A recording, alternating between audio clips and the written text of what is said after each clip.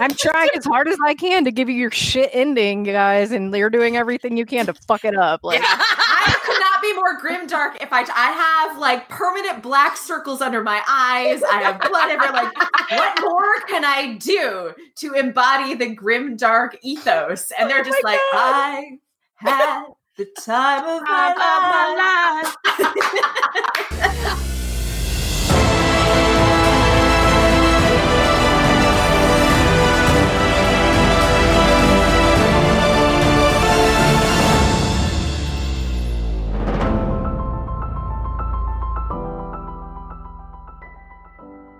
Welcome back to Word of the Witnesses, our 12 Monkeys rewatch podcast. I have explained this to you guys so many times. What is it now? This is the 52nd time we have to talk about it, only we don't have to talk about it.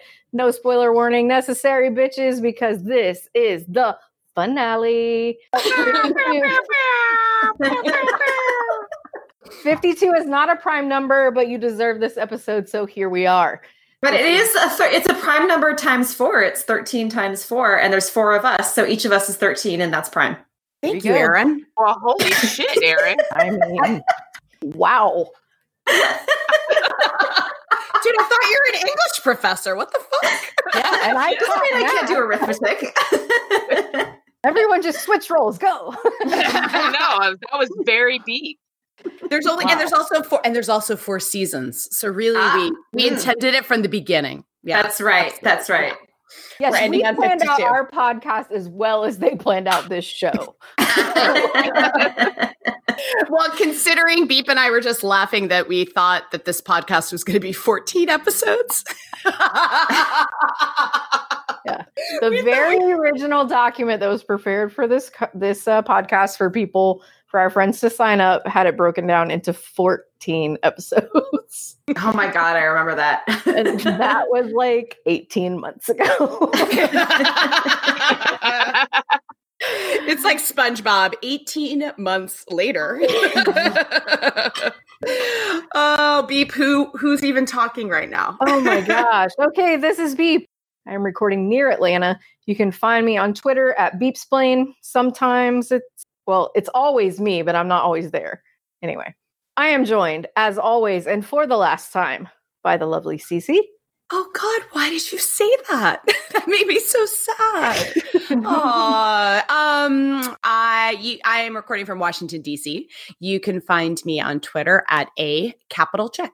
And we say welcome back to 2 of our very faves, Dark Amy. Oh, that's me. Yeah. Hi, I'm Amy. I'm recording from the eastern Washington area of the Tri-Cities, Richland, whatever. No one cares where I'm from. You're recording from the east of the West Coast. Yeah, exactly. And you can find me on the Twitters at AimNickRob, and I'm always there. And we also have back our lovely Professor Erin. Hello, I'm Erin. I'm recording from Oxford, Mississippi.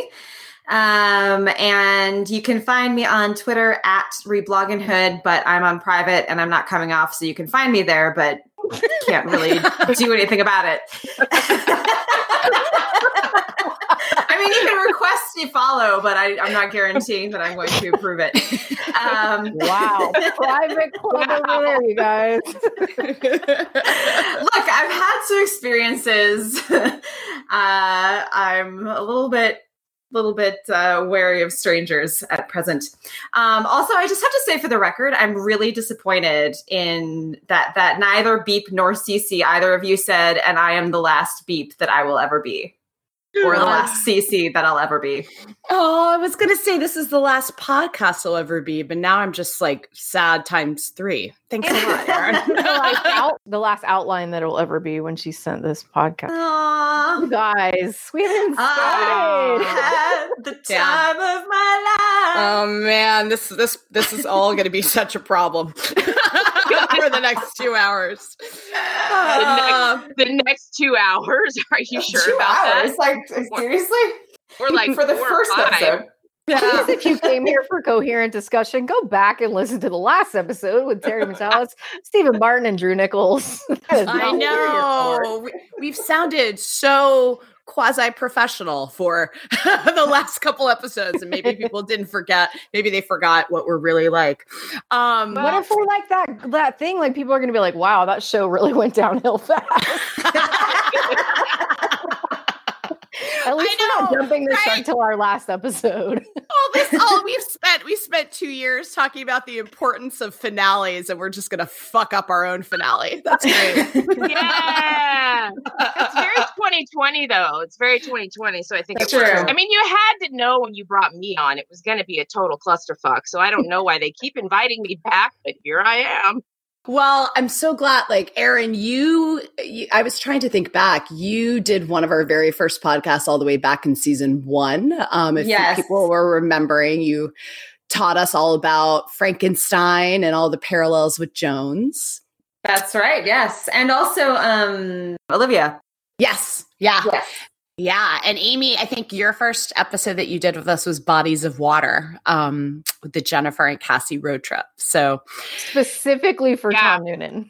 Yes. Yeah, I was gonna say what was my expertise that I brought. 'Cause Erin brought like Frankenstein and all that kind of shit, and then I brought on my affection for Tom Noonan. So I own it. I'll own it. It's mine. And your excellent parallels to Buffy and The Leftovers. So stop it. So yeah. So we wanted to bring you guys back because we just, given all that we have like yelled and flailed about all of like episodes going back to season 1, I don't know, for me, it just felt really wrong not to have a full out fangirl flail for this series finale. So we must finish our cycle. Yes. All right. So the first thing before we dive into, and we are going to be discussing the beginning parts 1 and 2 today, directed and written by Terry Matalas. I wanted, you guys were watching this, like you guys just watched this finale. We're talking about this 2 years after it aired. And we've also lived through since 12 Monkeys finished, a lot of big endings in pop culture, both on television and film. Some of them went okay. Some of them really didn't. And so I just wanted to hear sort of like your big picture thoughts. 2 years later, why do you still love this finale? Why I still love the finale after 2 years? Well, like in comparison to the shitty finales you just referenced, like this is one of the few finales to me that feels like it's complete. Like, and it finished and you can walk away feeling completely satisfied no matter what character that you know, was your favorite, or like they managed to, even with secondary characters, like give them a moment. And it's so rare that a finale can like achieve that and not feel like it was just like boxes being like ticked off of like all the things that, you know, like, oh, we took care of that. Like it still felt organic and with the whole story, but also gave everyone closure. And it's weird to say that an ending giving closure is like rare, but it feels pretty rare these days. Yeah. Yeah, I would say I agree. And sort of like, because I was thinking about this as what makes a finale really work or not work for me anyway, personally, has less to do with like wrapping up loose ends or plot and more to do with emotional payoff. And I think, you know, this is not to say that this is a finale. 12 Monkeys is a finale that does both. And obviously like the very best ones do both. But like, for me, it's always sort of like, I'm so willing to, you know, like let go of some plot or loose end quibbles if a finale gives me real emotional closure or payoff for the characters that I've, you know, that we've sort of come to care about and their journeys through the seasons. And so like, I think recently, the most recent finale that really also fit those criteria, particularly like the emotional criteria for me, was She-Ra, which like really same kind of thing, like really sort of knocked it out of the park in terms of giving giving every character kind of and every relationship its moment, its space, its payoff, and it doesn't even necessarily have anything to do, I would say, with it being happy endings per se, so much as just it feels like, the characters have moved from one place to another kind of emotionally and psychologically and personally, and that the place that they've wound up feels real. Like, I think another finale that I thought was really good, that like worked really well emotionally, from a very, very different show, was Breaking Bad, which has like a pretty fucked up ending, but like it felt satisfying and right. Not in the vengeance sort of spoilers for Breaking Bad. So if you haven't watched it and you don't want to be spoiled, skip ahead a few seconds. But so Walter White, the sort of main character, also like the whole show is about his sort of like descent into sort of becoming this really evil person. And he dies at the end. And it's not like, it wasn't a sort of like, oh, thank God they killed the villain. It was the thing that made that ending feel emotionally satisfying is that he chose to sacrifice himself, and that he admitted, like earlier in the episode, he admitted that to what he had done and why he had done it. And basically that he'd done these evil things, not because he had to, but because he wanted to. There was like an emotional closure there for him.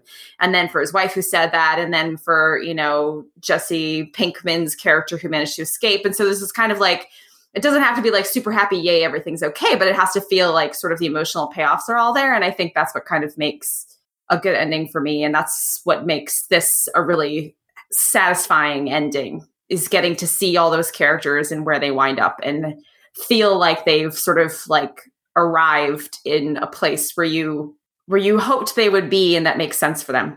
Right. I think you touched on something important where it's not necessarily like answering questions so much the plot, where it's characters. It's the character journey that you followed and where it ends, and if that's satisfying, and not necessarily where the story takes you. I mean, the story, yeah, it's important because it's the character journey, but it matters, I think, in the end, is your emotional connection with the characters, and if the character get a satisfying ending, not if the story is all tidied up and all cute with a nice little bow.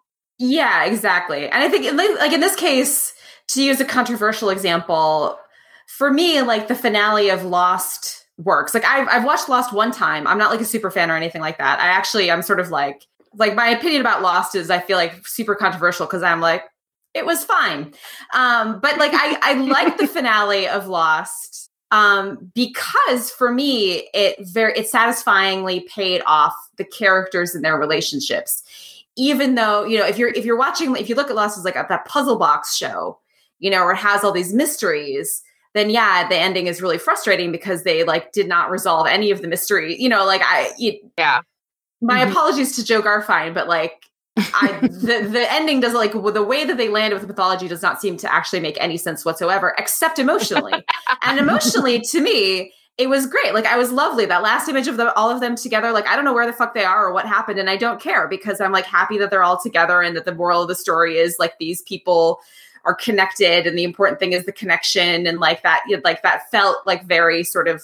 That felt like a thread that was borne out through the entire show. So like, whatever, I don't care about the polar bears that never got explained. Who cares? Like it's the emotional part of it that worked. I did care about those polar bears. Because they told you that you should care for a long time. So like, I understand being unable to forgive that.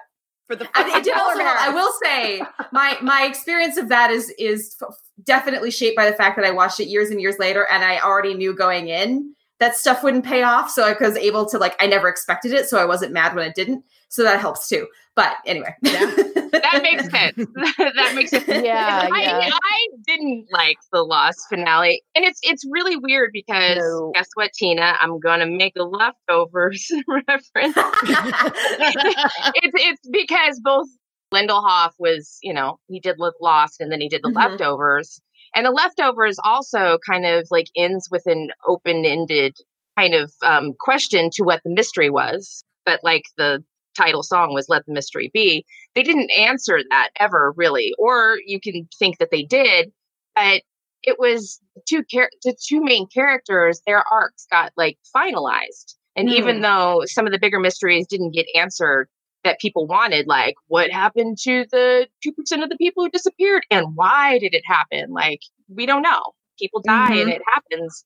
But the two characters that you followed in their journey through their grief and their loss, they did have like their ending. And it's kind of the Leftovers and the 12 Monkeys finale kind of end almost the same way, where it's these two characters that love each other and they find each other and they kind of get their happy ending in a way in the end. But also it leaves with this big question of whether or not for the 12 monkeys, are they in the 12, the Red Forest or not? Did Cassie hit the button or didn't she? And it's left up to the viewer to decide. And 12 monkeys, in the Leftovers, the same thing. You're left to decide whether or not Nora is telling the truth about, spoilers, anyone who didn't watch Leftovers. But if she went to the other side where the departed are, or if she went and came back, whether or not her story that she tells Kevin at the end is true. So they both end on kind of this, I wouldn't say cliffhanger so much, but this where the audience gets to decide, this ambiguous ending, whether or not they believe a character did, a female character at that, did what it did to get her happy ending. Yeah. And I think there's I've been thinking about this more and more over the years, as a number of major properties and less major properties totally whiff their endings in various ways.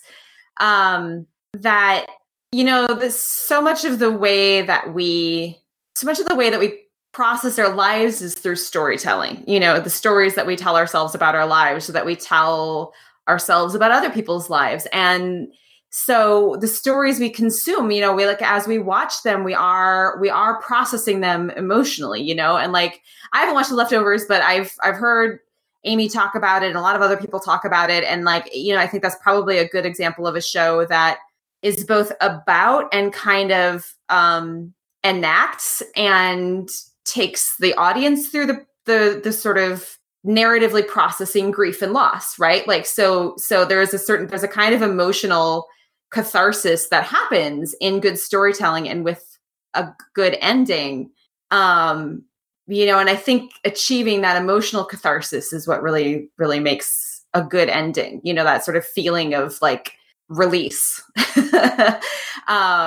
Yeah. And again, it's sort of to go back to the classical drama theory, the idea of I think it's this Aristotelian idea of tragedy, is that tragedy, the pleasure of tragedy is catharsis. You get to the end and it ends sort of everybody's dead or whatever, right? Everything is destroyed, but the sort of the satisfaction of that is the sort of way it becomes possible for the audience to achieve emotional catharsis through watching those events unfold. And so, yeah, so it doesn't have to be it's not if you watch 12 Monkeys and get to the end and you choose to believe that Cassie didn't halt the countdown, I completely disagree. And I don't know why anybody would want to believe that, but for someone, there are viewers out there for whom that has more meaning and has more catharsis for them. And I think that kind of open-ended ending, that openness to interpretation can be really powerful and can be really important. I think it's really hard to pull off, in a way that doesn't just feel like a cop-out. But it can be a special kind of meaningful. Yeah, I think for me, obviously all of what you guys are saying, but you can also tell, I think, from in front of the screen, how the people behind the screen felt about it. Yeah, that's very true. And you can tell if it was crafted with care or if it was slapped together as an afterthought, which this is most definitely not. Like you said, Aaron, I'm fine leaving some things hanging. Lost did not work for me. I knew going in, the bunch of stuff wasn't going to pay off. And also I was never heavily invested. So many grains of salt. I know we've talked about this on the pod too, but everything has just become this edgelord torture porn. How bad can we make it? Let's kill everybody. Like as if that's some sort of, it's like the idea of subverting a happy ending, but it's been going on for so long now that it's not a subversion anymore. It's just lazy writing. And I think that you can tell. I mean, even if you don't like every episode or a finale, I mean, finales are hard. It's very difficult to end a story satisfactorily. But you can tell if someone practiced care and concern for their characters or not. And when you can tell they don't, I'm usually not on board. And for this one, it's like, I was fine with a more bittersweet ending than we got. I was fine with it because it followed the characters. It was true to their journeys. And as Aaron was saying, they have to reach a certain point, not necessarily so that they end up exactly where I want them to be, so much as that their arc has consistency and coherence. And that's not to say that you can't go forward in some areas and back in some others and stumble and things like that. But there needs to be some kind of growth. It all just needs to make sense. There needs to be, I think, care and coherence. To pick up on what Beep was just saying, I also think, the care, it's one of those things like the finale, the payoff only works if the care has been present all along. Because I think so much of the things paying off well in the finale depends on you having taken care in going through all the steps to get the characters in the story where you want them to be in the finale. Because I'm just thinking of Game of Thrones last year. And again, this is something where this is my outsider. I didn't watch, but I've watched Twitter watch, right? And something like Jaime's ending where he goes back and dies with his sister, right? That's the kind of thing where it's like, you can imagine a version of the story in which, Jaime's story is a tragedy and he kind of he goes so far, right? At the last minute, the kind of that pull, that core pull inside of him back to his sister wins out and he goes back to her and dies with her. I could imagine a version of that story where it was a tragic ending, a really sad ending, but where it worked, where it made sense. But it seemed like the way that they did it, it was frustrating because it didn't make sense. It was like everything was going one way. And then because they rushed through things, then he was like, well, never mind, I'm going back to die with my sister. So it was like the care has to be taken with every single step along the way. Right.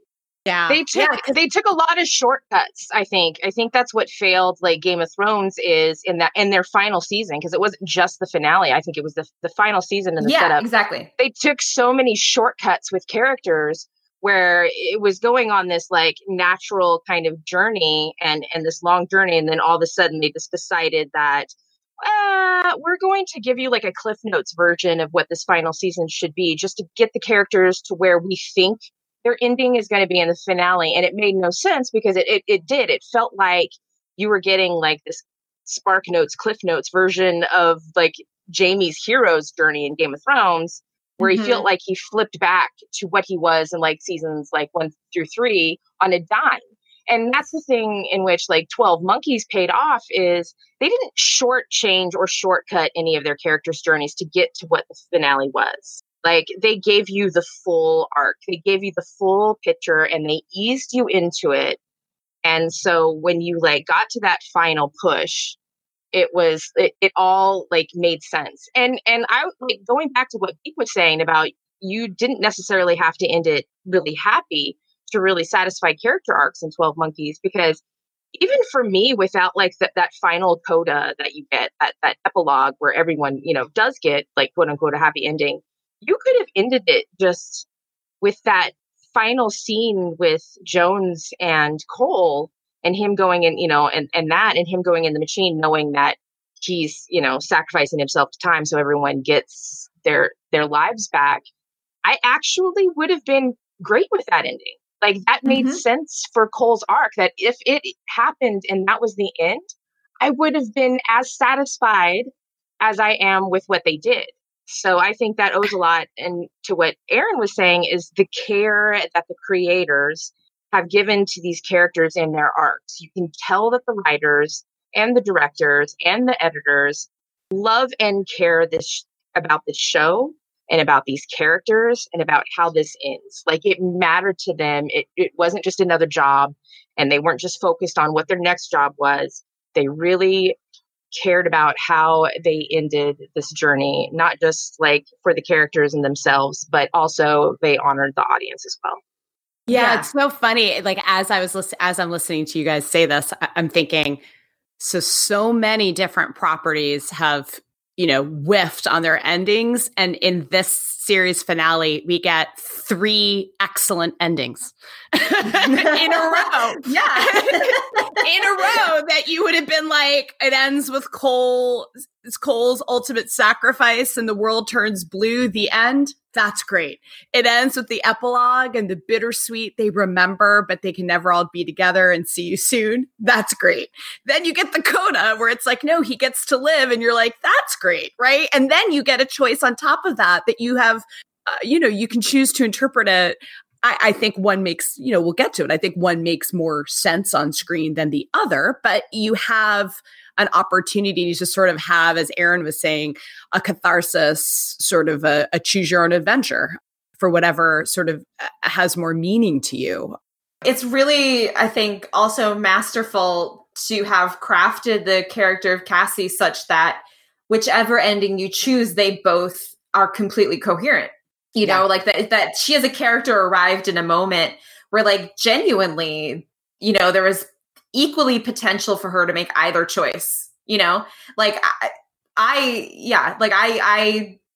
think that like either one is, at least in terms of like the Cassie standing there, like you flip a coin 10 times and you get 5 of each because that's truly where she's at. And like, that's like hard to do. But I'm also just thinking about, like, there are a lot of twists in these episodes, like there's, and there's never a twist where that feels cheap, like the sort of twist of Cole being spit back out because Jones reprogrammed, like modified the program.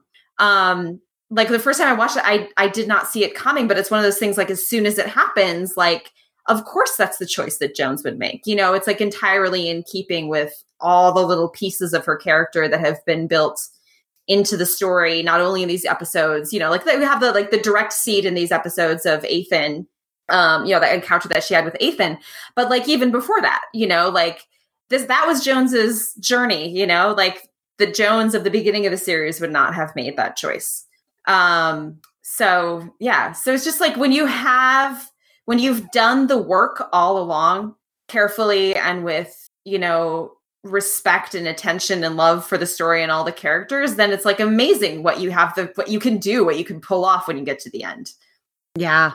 And the thing is all I agree with everything that you all have said. And yet they did all of those things while answering like a laundry list of mythology questions, which we've all said, like, we've all said we don't necessarily need, right? If you nail the rest of, character arcs or themes, or you have a catharsis or things feel earned. And yet they did all of those things while answering all of these questions down to the corpse or where Jones got her cigarettes, right? Like, I mean, meticulously in a way that sometimes I'm like, I spent almost 20 years of watching like mythology, like big sprawling mythology genre television for like 20 years, right? From like Alias to Battlestar to Lost and all of it. And I'm like, this was the show I was waiting for. It was like, this is the show that answered all of those questions. So it lifts the burden of even like worrying about any of that because it's all answered. And yet there's still things to interpret and there's still character arcs and there's still, I think even if they had answered all of those questions and they did that, the wonderful job that they did with all the characters, I don't know if I would have been talking about it for 2 years if it didn't thematically have something truly of like depth and substance to say. And so for me, the, love cannot be undone and the happily ever now The idea, I mean, and it's those two, like, you know, I'm just quoting from the show, but the way the whole finale thematically is about people not giving up, people caring about one another, and being able to do extraordinary things in the face of ridiculously terrible odds. And then it mattering, not only to like the world, but to each other. I just think that the show struck a balance of being both very clear-eyed about human nature and about what motivates people for good or for bad, and yet is still incredibly hopeful. Tagging on to what you're saying, obviously they did something special in this finale, because I can speak for myself and maybe Aaron and as well. Like, I didn't get into this show until it was finished, and Cece and Beep were the ones, like, after the finale was live, were like, you have to go back and watch this show. That was the most amazing, not just finale, but overall 4-season story arc that was complete and total, that you have to watch it. Like, I'm here watching this, loving this show because you guys watched the finale and watched the whole thing and were like, this is amazing. This is something special. This is not just, guys, I watched a good show and I totally recommend it. Like, they did something really special and unique. And that is a lot how they ended their story. Like, I'm here basically because of how well they ended the story. Definitely 100% same. 100%.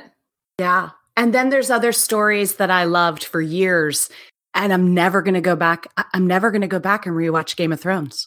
And I read all those books. I mean, I'm never going to do it, you know? So one of the things I absolutely love about this finale is that I don't have to defend it.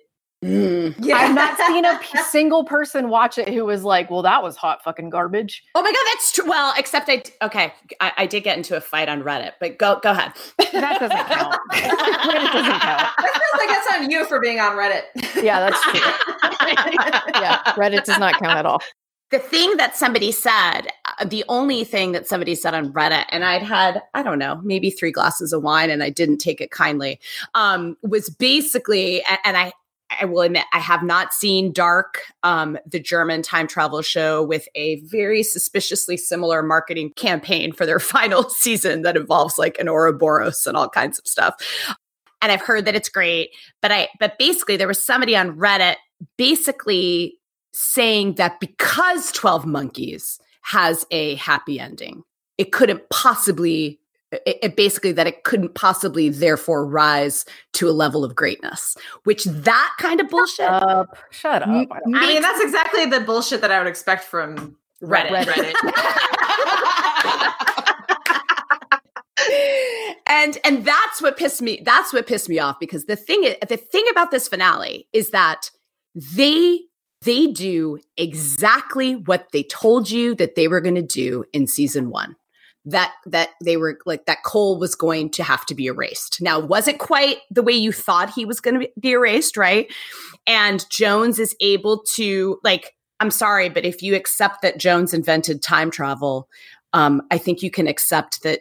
I think you should be able to accept that she revised a code. Like, I just don't, like, I don't understand when fanboys on Reddit are like, I accept the premise of time travel and I accept the premise of the Red Force destroying time, but I cannot accept that she was able to alter a computer code. Like, that people in the 1400s wrote with like, drives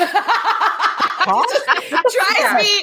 I just am like, it's fiction, and you bought into all of these other science fiction parts of the story. If you can accept the vests, which pop up out of nowhere and are never like explained other than like, wow, cool, they made time travel vests. Like, I love them; they're a great plot device. But like, you really have to just be like, got it. We're just rolling with it. Like, if you're not going to nitpick those, then like you don't get to nitpick Jones. Dude, all you're rewriting some computer code. Yeah, all you're saying is you don't like happy endings. That's all you're saying. Well, yeah, if you're got a hard on to have an unhappy ending to 12 Monkeys, they give you an out for that. You can just assume that Cassie didn't stop the countdown, and it's the Red Forest is what, in Olivia's words, are or not Olivia's words, but I think Jones's words, is an infinite hell on earth by her design, meaning Olivia's design. Like, if you choose to have a really shitty ending for everyone, you can just assume that Olivia won. They're all in the Red Forest, and they're all going to go through this loop of madness. So, like, pick your poison. There you go, edgelord. You can enjoy it. All right. With that, let's jump into the beginning. This is the last time that I'm ever going to be able to yell, but it's Ethan and it's Jones. It's her great-grandson. Like, and it's his great-grandmother. And I'm so glad that later in this finale, Jennifer has my back of being like, that's his granny. Because this scene is insane because neither of them know who they are to one another. Which is a really funny place to be at the end of the show with all of these reveals, right? Like you think that everybody finally knows who they were and what they meant to one another, like in terms of blood ties. And you open up with Ethan talking to Jones. And the thing I love sort of about how, that I realized when you go back and rewatch it is they open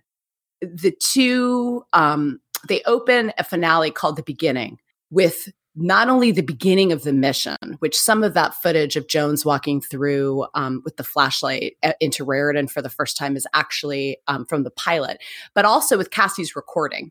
And it sets up two major things that are going to be answered at the end.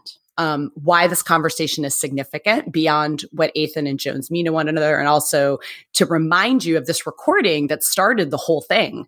And that we have pieces missing from it, which we probably haven't thought about for a really long time. You know what I mean? Like that was such a big deal in the beginning of season 1, but it had been a while since we had thought about Cassie's recording.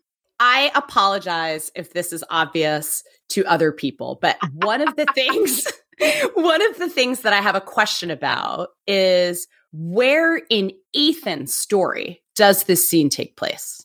And I spent a lot of time going back and rewatching the scenes from Thief when Ethan went back to visit Cassie and Cole.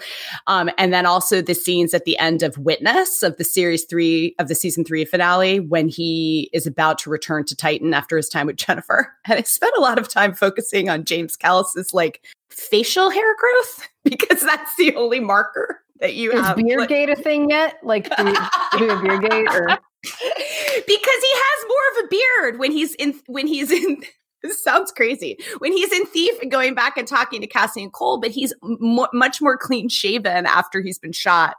And he goes back to Titan. I don't know when this takes place. I am based on sort of the way he's acting and his beard growth. I think this is taking place around the time of before he has sort of after Eliza has died and around the time that he was visiting Cassie and Cole, but before he ultimately met up in the season 3 finale. Does that make sense? Like with Cassie and Cole and got shot. The only reason why I'm like pedantically focusing on it is because to me, it's just the question of what does Ethan know at that point? Like, does he know that he's not the witness? Does he know Olivia's the witness? Is he having a conversation with Jones after having just recovered from being shot by her? So that's sort of like why I think for the purposes of our discussion, we're going to assume that this took place around the time of Thief, when he was visiting his parents and not right before he returns to Titan and has spent the time with Jennifer. But if we're wrong, I'm sorry. So obviously the really important thing that he says to Jones, I think it's interesting, even if we don't know quite when this occurs on Ethan's timeline, what we do know is that he was raised by Army of the 12 Monkeys and Sebastian. He knows everything that Jones is going to do. He knows that she'll be successful. That's why he knows about the test subjects. And so, he knows that she's going to do what she's setting out to do. But he's also, when he tells her that sort of what we will learn is so important, save the one. And he says to do nothing like would be like killing her yourself. I understand that better than most. Obviously, that's about Eliza. It's both tragic, but it's also, I think, beautiful that from that loss and the pain of that loss is the seed of this idea that Jones will remember, and that is what is going to save his father. I mean, first of all, James Callis can read a phone book in that scene, and it's like believable and emotional. Like there's something about the way he speaks in his acting that I'm locked in. Like I am just riveted. Like I just wanted to get that out there how much I love James. I love you, James. He's so soulful. Like he's got, I don't know, otter eyes. Just when he says that, I understand better than most. The way he delivers that line. I mean, obviously, as the audience, we know what he's talking about, but it's almost like you don't even need to, right? Like it hits. Yeah, and he does look an awful lot like Cole, like in that, like how his hair is, the beard, and stuff like that. It's kind of creepy how much he looks like his father, quote unquote. Yeah, that's true. I wanted to talk about one of the things that is when you go back and sort of you rewatch the pilot, and which I did just to kind of prepare for this and remember sort of what you realize later that Jones knows. Jones is having this conversation with Ethan, having already experienced that interaction with Cassie and Cole in Paradox. So she knows time travel will work. She knows that she'll be successful, which is always one of those things that like when you see this version of Jones, I have to like remind myself of that. But I wanted to kind of circle back, and I love, Aaron, that you're on for this because we spent a lot of time in season 1 talking about sort of the hubris of Jones. And kind of tying in those Frankenstein themes. And what Ethan says to her is like, this is awfully selfish of you. Like, this world is, and who are you to say that it'll be any different? And it's kind of reminding us of sort of that early arc of Jones and kind of this essential part of her, right? Like, it is hubris, right? This whole project. And now we know that the world is because of what she did. I think, it's interesting that they quote Henry IV with heavy lies the crown. And it's, it's a crown that Jones has like claimed for herself, like she's basically like, I have the power to do this, so I'm going to do it. And it's, she thinks it's heroic, but Ethan is calling her out and basically being like, I know why you're doing this. You're doing this for your daughter. And isn't that selfish? But I think, I don't know, I think that line is so interesting, awfully selfish of you just to save one daughter, because the way that you understand the meaning of what he says the first time, when you're watching the scene at the beginning of the beginning versus the way you understand the meaning of what he says at the very, very end of the end, I think is almost flipped, because when he first says it, you sort of receive it straight, that he is saying it's selfish. It's awfully selfish of you just to save one daughter. But ultimately, that sort of like desire to save one person, and his line about when you can choose the one, always choose it. That winds up being what Jones does, right? And that winds up being, like you could say that there's a tremendous amount of hubris in Jones modifying the code written by primaries, with instructions from time itself to fix, the universe. Like her sort of like coming in and being like, you know what? I'm just going to like tweak this a little bit. Like that takes tremendous hubris. Yeah. And you could say that it is tremendously selfish for her to tinker with that program solely for the purpose of preserving the existence of somebody, or bringing back the existence of somebody that she loves. When they shouldn't technically exist. Yeah. But on the other hand, like given the outcome, given the love that we as an audience have for Cole, that all the characters have for Cole, the importance that he as a person, not Cole as the djinn or as the demon or as, the cause for time travel, but Cole, the person who lived and was important to, in other people's lives, who had connections with people. That's the one that she chose. That's what she was trying to save. And she wasn't saving him for herself, She was saving him because, I guess, on some level because she loves him, but not just because she loved him, and not just because it's not that like she was going to go live in this world without Cole and like, and be grieving for him all the time. Right.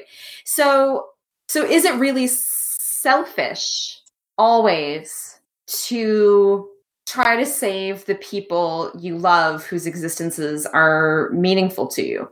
I think that winds up being kind of an open question. Yeah. And if it is selfish, is that selfishness always necessarily bad? Right. Yeah, because she managed both. Yeah.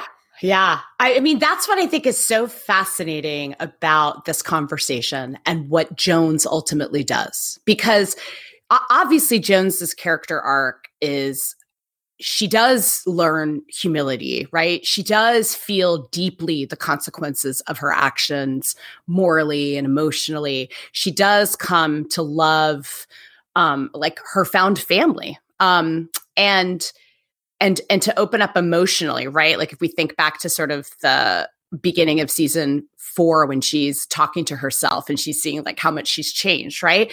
On the other hand, this show has always threaded for all of its characters, and it's even, and it's going to set up its final, climax with Cassie, that it is these constant dilemmas of 1 versus 7 billion and forcing people into these, awful dilemmas of the one person that they love is balanced on the other side of 7 billion people. And what Ramsay and what other people had called Jones out on throughout season 1 is like, this is about your daughter. It just happens to be that those 7 billion people align with your daughter, as opposed to somebody who was like in a position like Ramsay where it didn't, right? Yeah, she just has a convenient argument. And she called herself out on that, right? It's not more noble. Yeah, she And so, but what I think is so interesting is that this conversation recalls that original hubris of inventing time travel to save her daughter, and then ends the story with her potentially risking how well the code works. I mean, who knows, right? She didn't know. It's a gamble. It's a gamble to tinker with it to save Cole, right? Like you still kind of wonder, right? Even Cole at the end is like, but how does that work? How is that not messing with everything that we were told by the primaries? And it's just, and Jennifer basically says like, oh, I mean, time was like, we'll give you this one. Right. Like there was actually like time was aware that it was being fucked with and just decided to like, let you get away with it this time. Right. We'll let you have. That's fair. Okay. That's fair. Yeah, that's fine. I mean, and so I just think it's a really, the episode title at the beginning, obviously we're looping around in full circle in so many ways for so many characters and the story and the mythology. But I think in some ways you could argue that you kind of do for Jones as well. Like as much character growth as she undergoes, she's still at her core that scientist who has that hubris that she's going to risk it, right? She can do it. I can change it. So I'm going to. And I just think that that's a really interesting place for her character to end up because there's growth, but she's still fundamentally Katarina Jones. And if she can change it, she's going to. All right. That takes us to the I am owed scene. This scene hurts a lot for me. And I think the acting all around the table is phenomenal. Tell me your big picture thoughts. This hurts. Obviously it hurts for everybody, but I have a special, place in my heart for Jennifer. And I hate that she feels like the catalyst of all this. Like because she, was in that room and scribbling her hands bloody and whatever, then she finds out, okay. That was the answer all along. It's not like she made the answer. But, it turns out that for them to quote unquote win, they have to like sorely lose. Right. And it's kind of brutal. Yeah. It's really devastating. And like Cole really kills me in that scene too, because of how resigned he is to it. It's just like, it breaks my heart that, of everybody in the room, he's the one who's just kind of like, yep, that seems right. He's having to like comfort other people about his right. own Yeah, exactly. erasure from existence. Yeah. Terrible. Yeah. Yeah. He's just, you guys, like, he is so fucking tired. Oh right? my God. He's so tired. Yeah. I mean, and like you pointed out, Tina, like that is the fate that he has been sort of preparing himself for since the beginning. It is kind of like a loop back around to the start again, in the sense of like, he started out on the premise that if his mission worked, this him would cease to exist, right? Like everything would be erased and that him would never exist. And he accepted that. And then like kind of over time, he started to hope for something else, but this sort of feels like oh no, never mind. It was always going to end with me being erased. That was always the way it was going to be.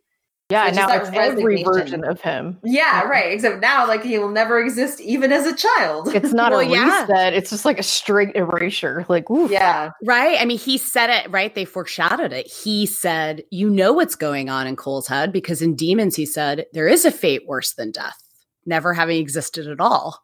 Mm-hmm. And so I think the performances in this scene are so, and they're all calibrated differently, right? Everybody's having a very different emotional reaction to this. Jennifer, of course, she's so upset because she figured out the puzzle, and the answer to the puzzle is that like her best friend and the first person who believed in her isn't going to exist anymore, right? But for Cole, for me, as I'm watching it, like, not only is it this gut punch of I will never have existed, but also the line, I'm the demon. Like the idea of Beep, as to what you were saying, how tired he is, how long they fought, all of the sacrifices along the way, and to find out when you were trying to do your best to do a good thing and to fix it, you were the problem all along. Right. No matter what you change or undo or go, whatever, none of this is going to be better until you're just gone. Because everything you were fighting for is your fault. Right. Just for existing. It's literally brutal. Just for existing. Yeah. It's brutal. And for Jones, talk about being confronted with your hubris, right? I mean, she says later on, like, there's kind of that line later on where she's like, if I hadn't invented time travel and I hadn't done this, then it's all my fault, right? But like, it's just everybody's having such different reactions. And then that brings us to Cassie. Well, it's kind of funny too, like how you're saying Jennifer feels like it's her fault. Jones feels like it's her fault. Like there's all these people with those emotions that have kind of been in it from an early stage, whereas Cassie was kind of like thrown in it. She was like taken and thrown into this pit. And so when she comes to that line where I am owed this, like everything she's given up to be at this point, and then then she falls in love, and then having that stripped away. It's funny. My note on that is like, at that moment, I really feel like Cassie is like the audience insert. Because as an audience too, we feel like, whoa, I am owed here. Like, I've been so invested right now in this story, and here we're at the finale. Like, you can't lose Cole. Like, I'm with Cassie. Like, I just like, you got to keep fighting, guys. You got to keep fighting. Right. From the beginning, even, I mean, Jones obviously, even earlier, but Jones, Cole, and like Jennifer, like, I feel like Cassie's kind of in this outsider position of like, you guys signed up for this shit. This is not what I wanted. You know what I mean? You went on this mission, and I've just been kind of thrown around and had everything stripped from me along the way, just trying to help you guys. And this is like, yeah, she was straight up carjacked. And that's when she said too, like, it wasn't supposed to end this way. And Jones is like, how was it supposed to end? And that, oh my God, that's so meta. Like those two lines, so you're just like, I don't know. It's but not like this. That's basically, I mean, it was so meta. I mean, I was like fucking losing my mind at this point in the finale because like Cole's my favorite character. And I was like, are you, and then when Joan says the like, how is this supposed to end? I mean, that's basically my husband's reaction to me. He was like, how did you think this was going to go down, Tina? Like they said from the beginning, right? And so, yet that's like, that is in conflict with also, I know like we all have feelings on this, that this is like, this story is in its own way an inverse of the Chosen One narrative. Mm-hmm. So yes, along the way, like this guy, he's the most important. Everyone knows his name. Like he is like the guy, meaning he is the problem. It's not, you are not the savior, you are the kink. Like you're the yeah. I mean, and the thing that also, I mean, so you've got all of that. You've got all of that sort of on first watch, that I love it because it's not only giving the characters room to sit with the stakes that we've just learned, but it's giving the audience time to sit with it, right? Like, holy fuck, James Cole isn't going to exist, right? Like if the good guys I'm cheering for win, then what I'm going to get at the end of the story is that the hero never existed. And you're like, fuck. But when you rewatch it, there's two other layers there going on. Like, obviously, this is keying up Cassie's moment on the balcony, right? Like, she is angry. She's the person in the room that is angry and not accepting it, because this, like, if you think about everything that has been systematically stripped away from her, her career, people questioning her sanity, her fiance died. She then gets thrust into the apocalypse. She allows herself to fall in love. She has that life erased. She's kidnapped. Her child is taken from her. Her child is murdered. Then she's had just like an hour ago is a doctor who had to start a fucking plague. Like, I mean, now she just finds out. Now she finds this out. I mean, it's just like 2020. Yeah. and this kind of circles back to how it sets up her standing at the countdown and that decision she had to make, and which is why it makes it hard for the audience to decide whether or not she's going to stop the countdown or not, because this moment early in part one, you see it. You see her anger. You see how you hear it and feel it when she says, I am owed. So when she gets to that point later on in part two, then it makes sense. It makes sense why, you're, as an audience, understand why it's hard for her, even though you're like screaming at the television, like, just push the button and stop the countdown. But you understand why she can't. Like, you understand why she's pausing. And it is a lot to do with the writing here in the part one and everything that transpired and the fact they gave her that.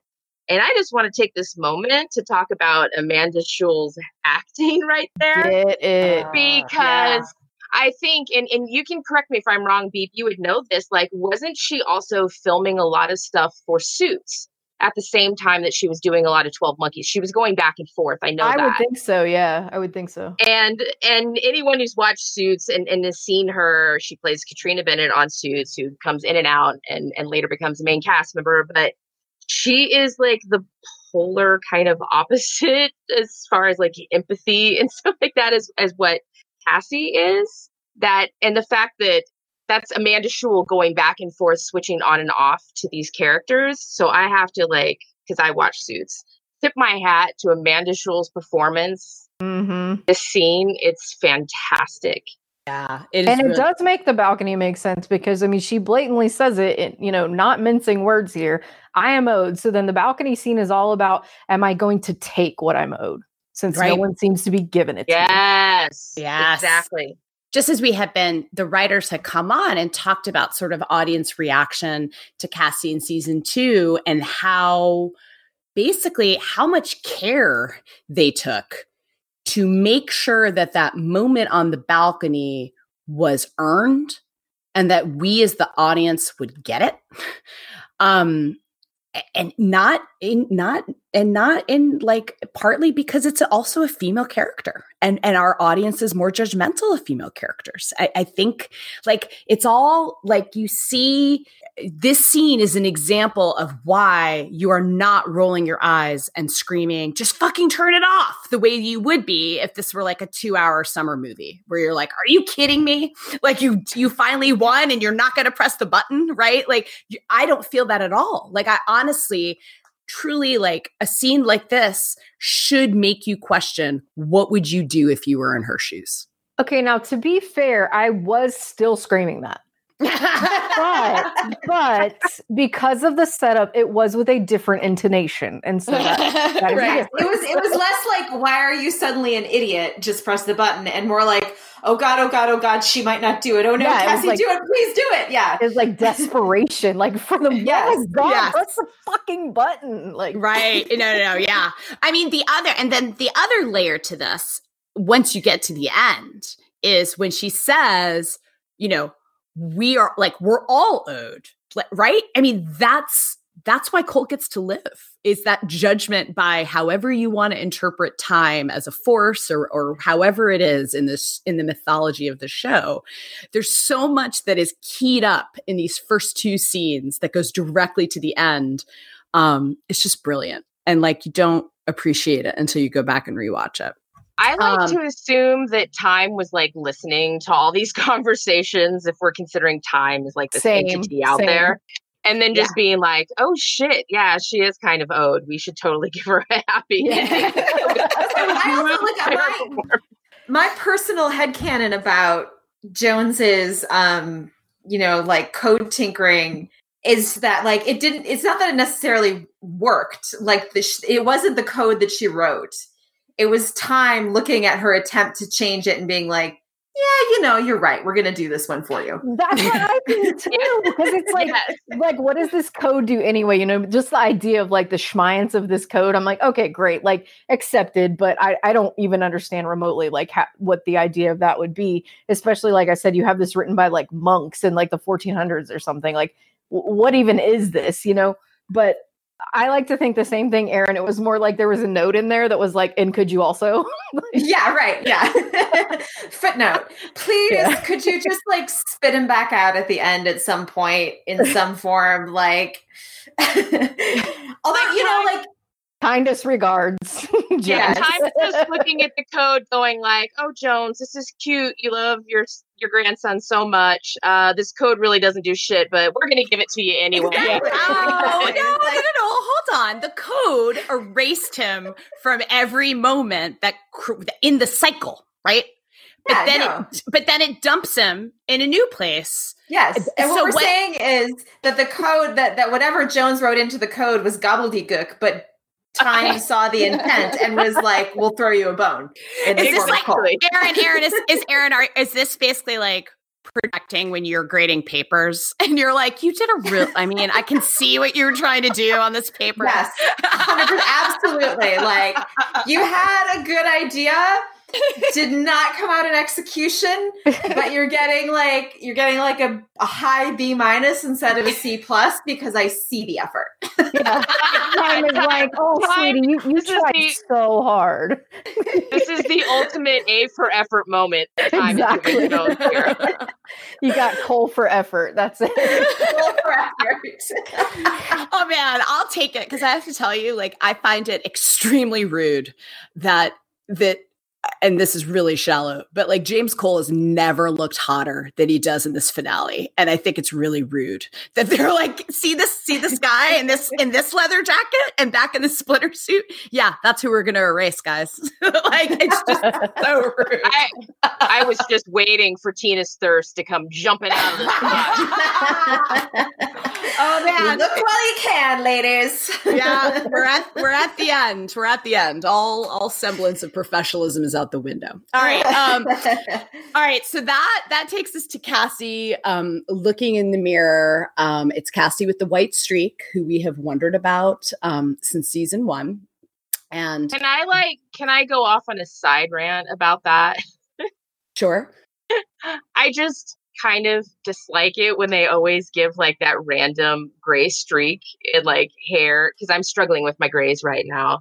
Like you just want one. You're freaking I just jealous. want one, but it's not like you don't get that naturally. That's poliosis, where people have like a loss of melanin in a spot, and it's like stress doesn't cause your hair to go gray. Like stress causes you to lose your hair, but you can't just develop a gray streak, because I've wanted to my entire life, and instead it's just age and it's gray all over the fucking place. I feel like Rogue from X-Men. I feel like Rogue from X-Men gave us really unrealistic expectations for the cool ways that hair can be gray in certain go gray, even though at some point someone needed to say, "Oh, that's because I have poliosis. It's a condition." Yeah. I think maybe we're just all feeling really sensitive about our gray hair in the middle of this pandemic. I really am, and it just doesn't look as cool as hers, okay? And it's not, I mean, because you didn't get it from a paradox. Like, I mean, that's apparently what you have to do to get a really cool white streak. What always makes me, I'm not meaning to say this because obviously all the times that we're seeing these scenes, they're really, really sad in the show. But when Cassie is remembering sort of like basically Casserole's greatest hits, I'm like, Cassie's memories are like my Tumblr like dashboard of all of the gifts. You ever see scenes in a show now and you're like, oh, it's like a fan vid. Like, I'm like, Cassie, I totally have that video saved too on YouTube. Yeah, it's like they just made it for you. So it's a nice shortcut. Yes, those are all my favorite moments too. Like I love that we're at the finale, so Cece's thirst can like run rampant this whole fucking pot. And it's just like, if people don't know that this exists on Tumblr and fan vids, like I don't know what you're doing with your fangirl or fanboy life. All right, so we get sort of the like amazing, and the score. I mean, I know we talked a lot about it in the last podcast when Stephen Barton was on. The score is incredible. And the moments like the future asshole watching all of these puzzles fall back into place with 301, when future asshole grabbed Cole, and all of that, like saving Jennifer, all of that falling into place, the music really kind of adds to that sense of discovery. But can we just for a minute talk about the moment when Cassie hands Cole his mother's scarf and then he covers his face with it, almost the reverse of Hannah unwrapping her face in Lullaby? You shut your damn mouth. You shut it now. It's done. I said it. Tell me how you feel. I just want to say that I just went upstairs and just grabbed the bottle of vodka out of the freezer and brought it down with me. That is well I deserved. knew. I'm like, oh, well, fuck it. Here we go. This is going to make me get sad. Yeah. It's a beautiful, I mean, it not only is a clue, right, that goes back to 301, that Hannah was his mother. It's just this, like, he's taking this piece of his mother with him, right, to go do what he has to do to ensure the cycle. It's beautiful. It's like those character emotional details, like the people writing the show, there's just so much depth to it. Well, and this is one of the things where I always tell people when I'm trying to like pimp the show out to get people to watch, is that it's a moment like that that makes this show so rewatchable and enjoyable forever and ever. Because when I'm first watching this finale, I'm not locking into moments like that necessarily, you know, like, because that's such a subtle little nod. It's like it's an Easter egg that the writers and stuff put in there for, you know, the fans to enjoy. That's so in character too. But that's what makes it so rewarding on rewatch. Like when you have a show that you can go back and rewatch and it just makes you love it all the more. Like that's just well done. That's, again, goes back to the care that the showrunners and the writers have for the material that they're taking care of, because they're putting in moments like that just cause you to bond with the show even further. And it just makes sense to the characters. Like it's just a beautiful thing.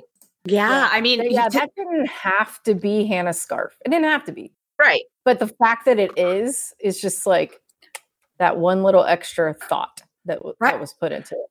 And if you think about it, right, that's, the mother who said, "Can I walk with you so you do not walk alone?" Right? Who was there when he thought his mother was never there, and now she's gone, but he's still going to take Jesus Christ. I know. I'm like, literally, when are you going to shut the fuck up? I'm not. Wow, you've taken on my role this time. This is gonna That's take right. 5 fucking hours. Yeah, this is Tina Strikes Back, Beep. I've been lobbing those field grenades. Woof. All right. So now we get to watch the future asshole scene. And now we are firmly in future asshole's point of view rather than season 3 Cole, who hasn't found Cassie yet. Much less fun this time around. Right. I mean, it hurt. It hurt before too, right? Sure. But so as Cassie, we knew Cassie was there, although they reveal that she is listening to this conversation. Tell me how you feel about Cole telling him, future asshole, our Cole now, telling his past self, who he now knows is on this totally futile journey. You're going to have to forgive yourself for what you've done, for what you're going to have to do. There's a beginning and there's an end. And all you and I are ever going to have is what's in between. I mean, the quote unquote convenient thing is it still fits with his theory at the time, because he's not going to be that Cole anymore. Correct. Yeah. So it's like he's not lying, but at the same time, oh my Lord, is he having to... I mean, can you imagine trying to hold yourself together through that? Like, dude is just... The thing that like always destroys me about, the line about you're going to have to forgive yourself for what you've done, for what you're going to have to do, is that he doesn't know yet, the 301 Cole doesn't know yet that he's going to kill Ramsey. Mm-hmm. Like, that's the one that kills me. And then, of course, future asshole doesn't know yet that he's going to see Ramsey again. Right. But, like, that's the one that just, like... I hate you guys right now. Like, he's about to get... Write it? Hate Terry Matalas. Yeah, dude. And fuck you too, Terry. Fuck you too. All right. I mean, right. And he doesn't know that he's about to get that forgiveness from Ramsey. And if you want to make it hurt even more, I went back. I would recommend folks that are rewatching this finale to go back and watch the scene in the night room when Cassie and Cole are Cassie's basically like, dude, it's kind of funny when you watch it. She's like, I am not about killing people. I am about healing people. And you have made my life terrible. And who are you? And it's because she's just found out that he killed Henri in Haiti. But Cole, it's kind of like the opening statement of Cole's character arc. He talks about when he and Ramsey, they kept trying to set up all these rules for themselves about when it was okay to kill and when it wasn't. And sort of the excuses and rationalization, like those rules just kept sliding and sliding until they found themselves one time killing this married couple. And as he was killing the woman, she smiled at him and forgave him. And he realized that that is all that he wants is forgiveness. And that's what this whole journey is about. That if he can just fix all of this and get that forgiveness, it will have all of those terrible things that he did. It will have been that's all that he wants. And so this Cole now, he now knows how he can achieve that forgiveness, even though the cost is basically him never having existed at all. And so, right, he feels like that's his absolution. Yeah, right. That's why he's so resigned and calm, kind of, in a sense, about it, because he's just like, this is what I do to achieve the absolution, which is why it really strikes me when he says all you are ever going to have is what's in between. It's this great understanding for all of us. It's a life cycle. It's what we all do. It's we're born and then we die. And so he's basically telling that Cole, just so live in the moments and be present and take everything as it comes and be easy on yourself. Right. And it ties so beautifully with the theme that is the one that like I carry with me from this finale is, Cole's speech about endings giving everything meaning and living in the moment and the happily ever now. And, when you go back and rewatch this scene now from this perspective, those words, right? It's not just true for Cole in this crazy sci-fi mythology. That's true for all of us. And right. like, how much time do we waste on not forgiving ourselves or not forgiving others, right? Like, yeah, it's just beautiful. And it just, I'm going to make not a Buffy reference, but an Angel reference. Deep cut. and I've made it, and I've made this reference on here before, and it goes back to the Epiphany speech. Beep knows it from Angel, where and the part that people always remember in the Epiphany speech is nothing. If nothing we do matters, all that matters is what we do. But this part of Cole talking, future Cole and past Cole talking to each other, reminds me of the rest of that speech, which is like, because if that's all there is what we do now today. I fought for so long for redemption, for a reward, but I never got it. But I don't still get it. But all I want to do is help. And I want to help because I don't think people should suffer as they do. Because if there is no bigger meaning to this, then the smallest act of kindness means everything. And that's kind of the message that future asshole is giving himself, is you do the best that you can in the moments that you have, because that's all there is. Yeah. And the thing, we're talking all of that. And what is also sort of the added layer of why it's so moving is because like the old Jennifer talking to young Jennifer saying, I love you, right? This is an older version of yourself, right? It's the last one that we're going to get of what would you say to yourself, a past you, like if you could. And it's not only like so in character for Cole and his kind of like struggle for redemption that has gone throughout the whole series, but this is another example of the show using time travel that in a way that you only can in a time travel story for someone to give wisdom to their past self, right? That you haven't obtained yet, if that makes sense, right? Like it's you can only have that in a time travel story. And so, the idea of him, this isn't somebody else telling Cole, you have to forgive yourself. Like when Ramsay would say that to him, this is him telling himself that. I get really emotional when I think of that, because it's hard to not self-insert yourself in a moment. Like, what would you tell a younger version of you with the knowledge that you have today? And so I think the part that really always kills me in that is the see you soon that he gives to himself. I'm about ready to cry. It crushes me. Like there's a song by a guy named John K. Samson. And he was, or I don't know if he still is, but he was the sort of lead singer songwriter of the band, the Weakerthans. And he has this trilogy of songs about his cat named Virtute. And they're all kind of about, the first two are narrated from the point of view of his cat. And they're both kind of about the cat observing basically like his depression and alcoholism. And the first one is the cat sort of like berating him, the cat saying like, come on, get up out of the couch, like, why don't you do anything anymore? And the second one always fucking makes me cry. It's called Virtute, the Cat Explains His Departure. And it's about the cat running away. And the last line of the song is, I can't remember the sound that you found for me, which always makes me cry.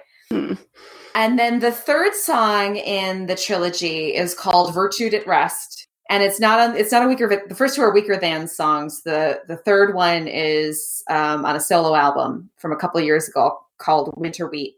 Again, always makes me cry. And the solo album was written when he was in inpatient treatment for alcoholism and depression. And again, it's from the point of view of the cat, but the cat is gone now. It's dead. It's gone. And so it's the cat speaking to him from his memories and basically like forgiving him for the mistakes that he made. And the last line of the song is, "Let it rest, all you can't change. Let it rest and be done." And that, again, always makes me cry. Because, as someone who has suffered from depression and struggled with a lot of these things, and struggled with being able to forgive yourself for mistakes that you've made, or things that you did and shouldn't have done or should have done and didn't do. It's just that line, let it rest, all you can't change, let it rest and be done. And then coming from this cat, that has I think he feels like he failed, makes me think of Cole. Yeah. I think it's something that there's a lot of really beautiful themes in this finale. And I feel like this one maybe isn't talked about as much. This idea of self-forgiveness. Because, we get to the end, obviously Cole is going to get, this kind of supernatural absolution from time, right? That none of us can really, none of us are going to have. But his self-forgiveness, and that journey that he goes on, right? Like he's not clamoring to live, right? I mean, there's this very, like the Cole of this finale, it has this like wisdom and acceptance and like finally achieving that self-forgiveness. And it's really beautiful when you rewatch it. Especially if you go back and kind of watch some of those early season 1 scenes that kind of set out what his journey's about. And obviously something in real life, like self-forgiveness is one of the hardest things there is, right? Like I think it's probably easier to forgive other people than it is to forgive yourself. Yeah, for sure. Watching it now with those themes in mind that we're talking about, because it's like when you juxtapose it with coming to your death in life, and if you've ever, had to watch someone go through cancer or die, and having these moments in which you try to find absolution and you try to forgive yourself for all the things you did and didn't do in life. And we're watching Cole do that. Like I didn't really think about that the first time watching it, but going back and thinking of it as Cole knowing that all the actions that he's taking here are leading to not just like his death, but his erasure, and still getting through it anyway, and looking for ways, even though they're subtle, to have these either a moment of reckoning or a moment of redemption, a moment of forgiveness, a moment of absolution with all the important people in his life.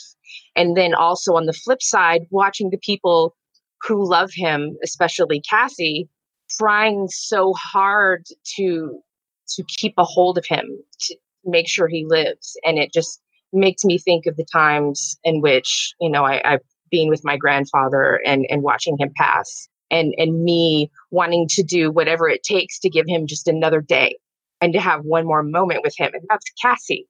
Yeah. And then I'm sorry. And then Cole just being resigned to it and just giving those last moments of love to the people who matter most to him. And I think I totally missed some of that stuff the first time watching, but the 5th, 6th, 7th time watching, that's the thing that resonates the most to me now. I want to be able to give you a hug. This sucks. I know. I'm sorry. I fucking did not anticipate to be the first one to break down on this. First of all, thank you for sharing that with us. But there's a lot about this part of Cole's story that has reminded me of times in my life where somebody was terminally ill.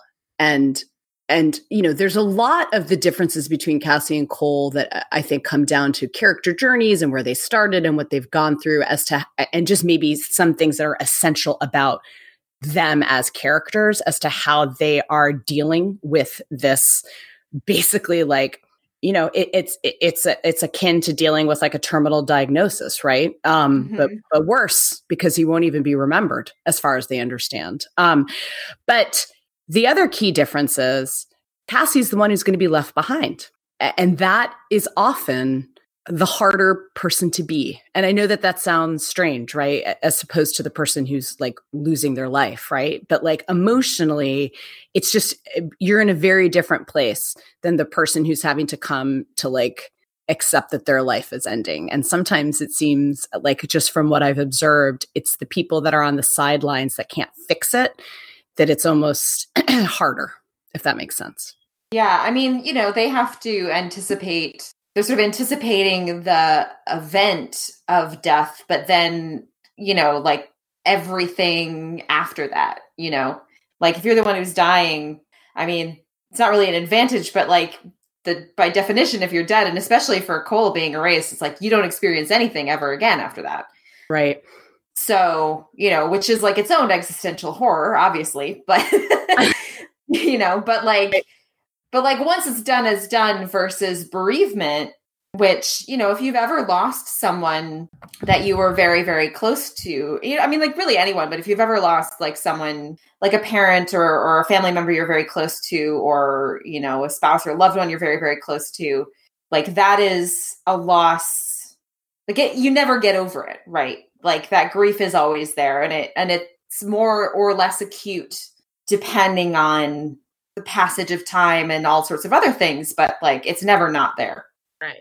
If you think about in the context of Cole's journey, it's just like what Aaron was saying, in real life, it can be more difficult for the ones that are left behind. But like, that's why this is even worse for him, because as far as he knows, he's not going to have that.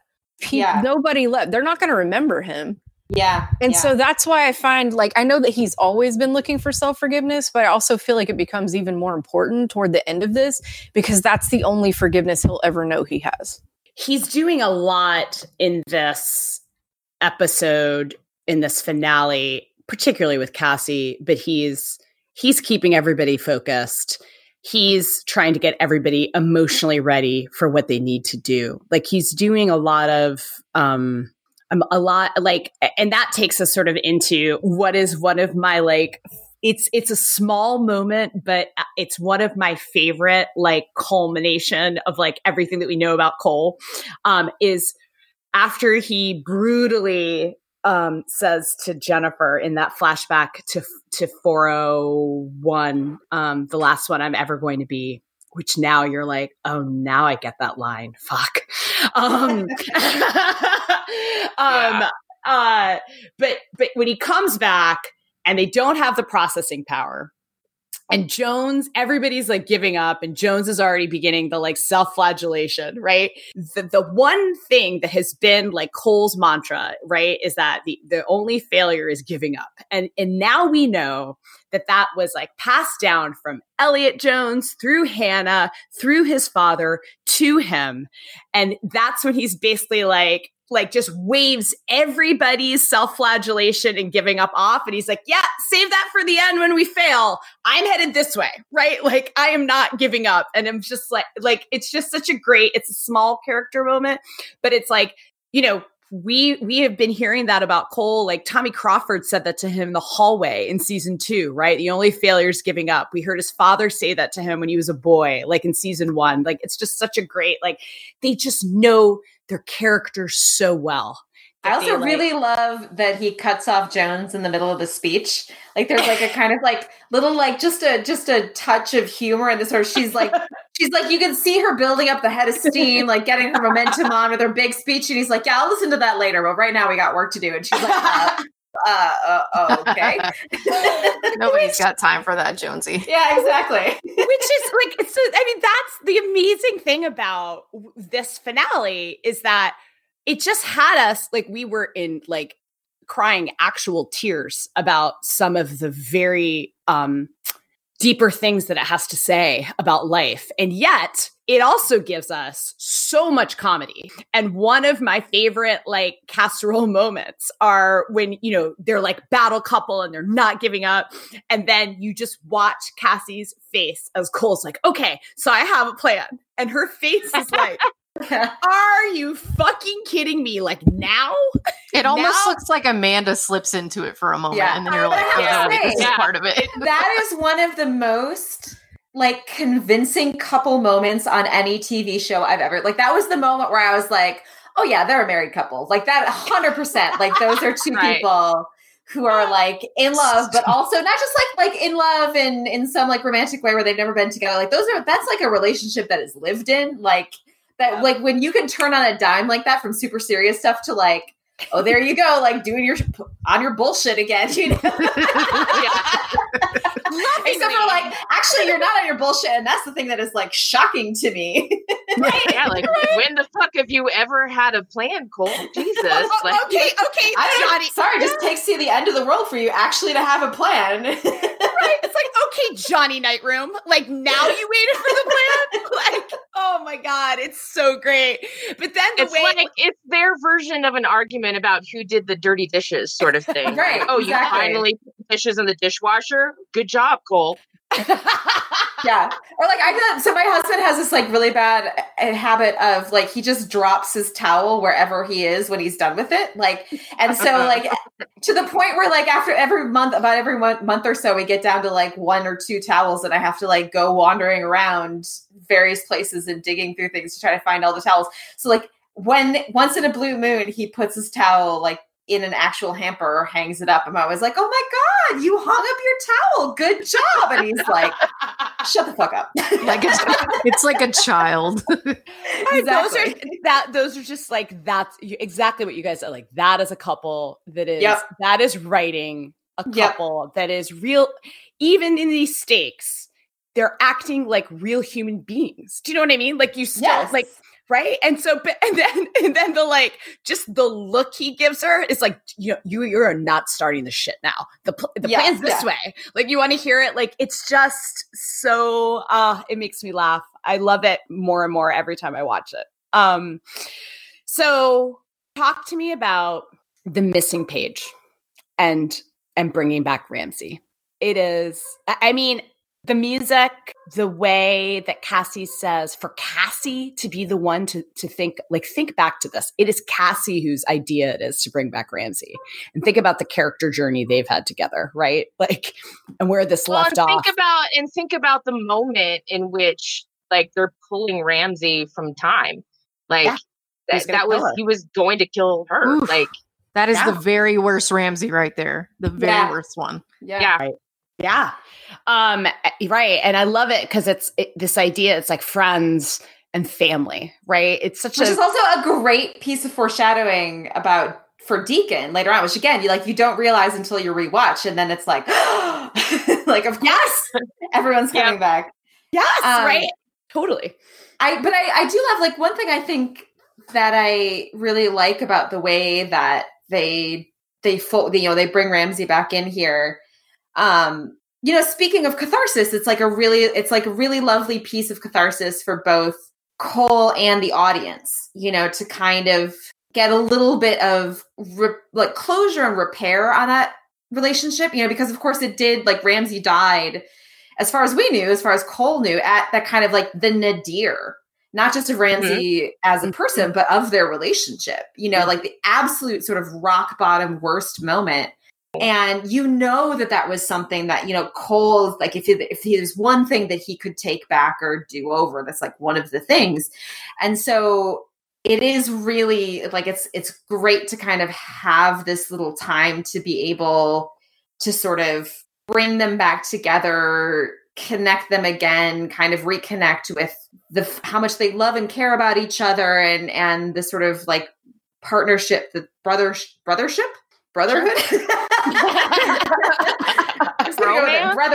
Bromance. No, it's not bromance. Brothership. I'm going with brothership. It's not a word, but whatever. I like it. But at the same time, like, the thing that I really, really admire about these writers and the kind of like the subtlety, and I think the emotional intelligence of the writing, and also kind of the light touch that they have, is that it also doesn't fix or repair or undo everything, right? Like, it's clear, like, this is happening because Cole knows that he's going to be erased. Ramsey knows he's going to die. They kind of both have the context to be able to say, we can set aside all of our baggage and have this last run together. But like, at the end of all this, Ramsey still has to go back and die there. Like, things are still going to happen the way that they happened. That pain is still real. What happened still happened, so it's not a kind of like, it doesn't feel cheap, I think, because it isn't like, and now that we've done this, it's like none of that other stuff counts, or like we didn't, it's as if we didn't even go through this pain or suffering or that conflict. It's these two characters who, with all of that pain and suffering and damage, are choosing to set it aside and choosing each other, sort of affirmatively in that moment, with the knowledge that it's all going to have to kind of go back. He has to go back and die there. Cole has to go through the experience of losing him.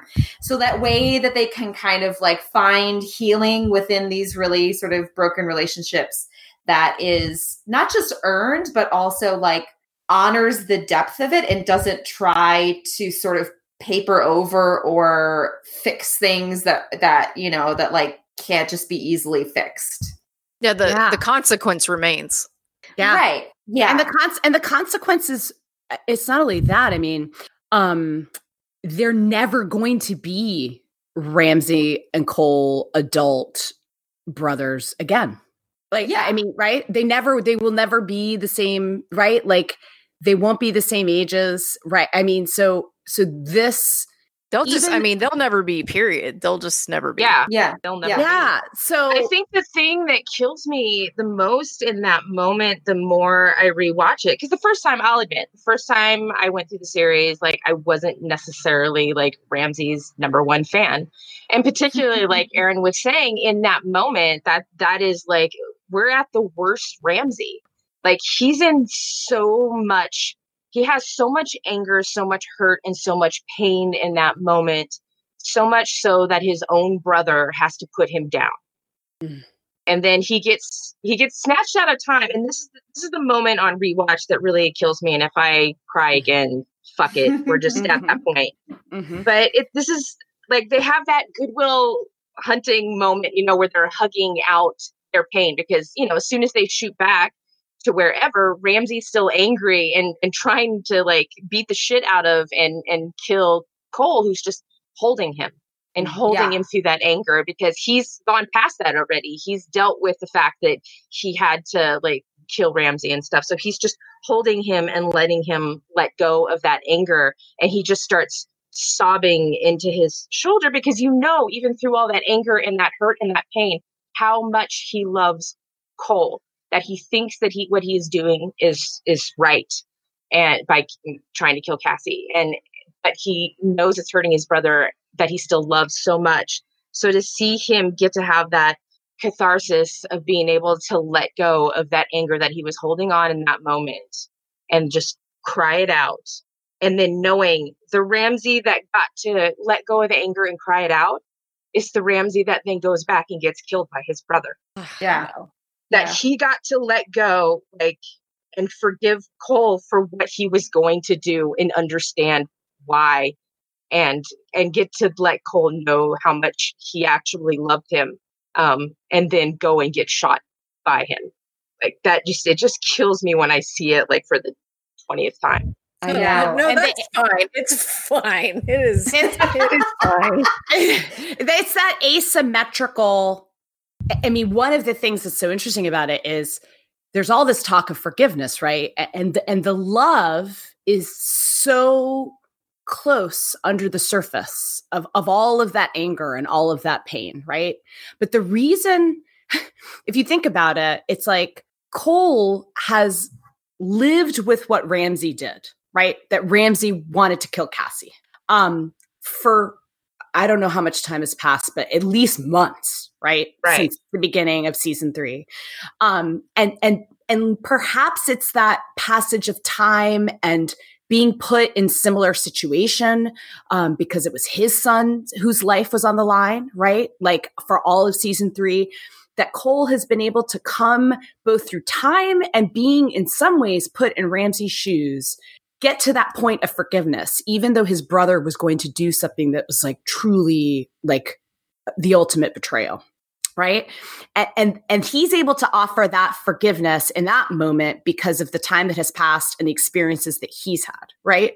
And then you have Ramsay, who receives that forgiveness in that moment as the product of what Cole has gone through.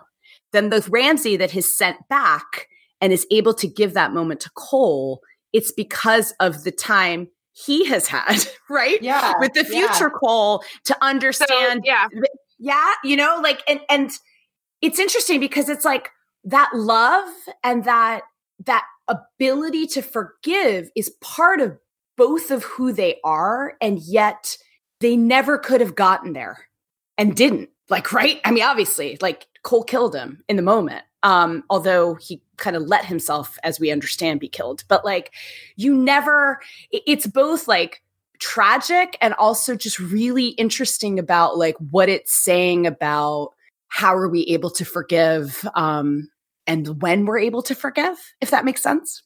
Yeah. It reminds me of the episode of Community where Troy and Arbed are in the pillow fort versus blanket fort civil war. And they get to the very, very end, and they're just so good. They're just standing there hitting each other with pillows, and they won't stop. And I think Jeff asks them, you know, like, it's over. Why don't you stop? And Abed says, Troy says this because this is the last thing we're ever going to do together. Oh. And Jeff is like, maybe if you love each other so much that you'll hit each other with pillows until the end of time, so that you don't ever stop doing things together. That means you should forgive each other. And that's like, I feel like that's like, you know, like that's very much kind of what was happening between Cole and Ramsey, you know, in 301, right? Where this is kind of like so much anger and resentment and unwillingness to forgive. But what's driving the intensity of that is their love for each other, you know, and you can kind of see, you can sort of watch Ramsey go through that process of like getting through the anger down to the kind of like the hurt and the pain and the love underneath that, while Cole is like holding on to him and hugging him. Yeah. Which is also a testament to their acting. Yes. Oh yeah. God. Yeah. And the way the fight is choreographed is it's like brothers fighting. You know, like it's messy and it's not slick, right? And they're just like I'm like, God, you guys look like my kids brawling after like 3 months of being cooped up in the house together, right? Like it's like, it's messy because they're brothers like fighting. There's just so much, like there's just a lot of, Erin, how did you put it? Like emotional intelligence in the way that all of it plays out. And honestly, like, I don't mean to be whatever about it, but I love that it is two men that are hugging one another, that are in tears, that are offering, like, they're two very masculine characters, right? Like, they're the bros that were joking around and, you know, going on apocalypse heists in season 1, right? And there's so much emotion. It's really, like, I love seeing men portray that on television. I hope we see more of that. Of like showing forgiveness and emotion and love for one another instead of anger, if that makes sense. Yeah, they showed, finally Ramsey broke down with him and showed his vulnerability in that moment. Mm-hmm. That the fact that it wasn't just anger that was driving him, but it was this need to feel loved by Cole. Yeah. Yeah. And then deftly it takes us from a moment of catharsis to just freaking hilarious reunion between first Ramsey and Cassie with just the most awkward hi. And then sup bro, sup Cocoa Puffs. Like what? I mean, and then I love Jennifer's reaction to see him walk in. Like Jonathan's like, what the fuck? And Jennifer's just like, hell yeah. Yeah, at that moment, together. Yeah, Jennifer is like the audience insert in that moment, and then she's just joyful. And I love that they just allow her to be joyful as fuck in those moments, in which we're behind the scenes cheering as well. Yeah, like they're talking about how they're going to save the world, and then you've got Jennifer be like, she's his grandma. Yeah, and catching him up. And Ramsey's face is like, what? It's like it's so subtle and there's so much going on, right? But it's just, it's so great. That takes us to Ramsey and Cole going back to get, I think they go all the way to Pennsylvania to get to Philly, right? To get I have questions about how that works. Me too, Really? It's fine. It's fine. Cassie's like, you had to go all that way to get the car. It was a Camaro. It was his dad's Camaro. It's fine. The dude had a plan, okay? Just give it to him. Yeah, he used the splitter suit, right? No? Nope. Sure, but on the yeah. Whatever. I mean, yeah, the train isn't running, but Philly's not that far from New York. So you get, I mean, I love sort of the symbolism of using this, you know, if you learned from your father that the only failure is giving up, and you decide that the instrument for your like Hail Mary plan is the old car that you wouldn't start that he like fixed up. It's just kind of like Cole is going like super symbolic with the car, with the instrument that he's using to charge Titan. Then he finds the ring. Tell me your feelings about finding Hannah's ring. Okay, I have actually one thing I noticed on this rewatch. I think Cassie goes at the very, very end when she goes back to finish out her loop. She's still wearing the ring. Isn't that a problem? Wait, what? No. Like she goes back in time with it? Yeah, when she goes back to, at the very end, like right before they arose Cole, when she goes back to, you know, like whatever, you know, do all the things that she has to do before to keep causality in place. She's still wearing that ring. Yeah. I mean, I don't see why that would do anything, though. Wouldn't time, if time undoes like wounds and death, time can undo a solitaire engagement ring. No? I guess that's true. I just didn't know. It was like, it literally was not that big of a bump. What you're saying is time just steals that ring. Time just like I'll take that. Look, I owe you, but you owe me. Yeah. So. I get the ring and you can have Cole. It's a very classy setting, and I'm going to keep it. Okay, all right. I just I wasn't sure if there are rules that whatever. But I guess as long as she doesn't go to Pennsylvania and get in that car and paradox it with the other ring that is currently in there, it's fine. Oh my God, what if she did that because she got so frustrated? She's like, fuck this noise, and just went paradox herself. No, because that ring never existed because Hannah never met Matthew Cole. No, but it did exist. But it exists as long as she has to go back and finish her loop. Right. So it exists for however many years she's back there redoing her loop. So for that Redditor who really wanted an edgy ending, this is it. There you go. Yeah. For that fucking guy. You can just go I have a confession. I was that guy all along. Go write your fanfic that Cassie paradoxed herself with the engagement ring, and then you get your unhappy ending, dude. Okay. All right. I have a lot of feelings about this proposal scene. I know. If you don't cry right now on the pod, I'm going to be really angry because I think I've cried twice and you've cried 0. So let's get with it. The first thing I have a lot of things to say about it. The first thing is I am a romantic. No shit. No shit. No. I love sci-fi. Sci-fi is usually, it seems, written by men that are embarrassed about romance and don't give us most of the time, these this is a swing for the fences fucking romantic moment. Like Casablanca level of angst. These two people love each other and they can't be together, but we're going to give you a beautiful moment that is literally beautiful with a sunset and is purely and we'll get to it. I know there's some important character arc things going on here in terms of setting up the balcony, but this is a purely romantic, loving gesture on the part of Cole. And it's also for the audience.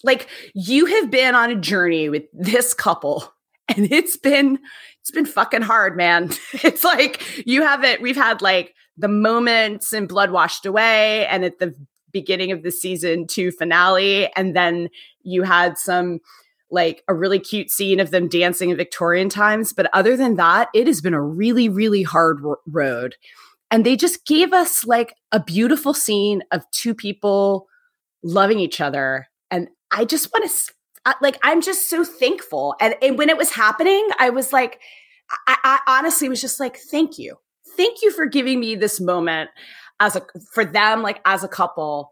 And I absolutely 100% thought that there was no way that James Cole would ever survive this finale, given this scene, if that makes sense. Like, I was like, you're giving this to me because there isn't going to be a happy ending. And I appreciate that because it has been a really long journey and I've been very invested in them. Like, I appreciate it. I also, like, Beep has made a GIF of... Can you just describe what happens? Because I would love to. I would love to.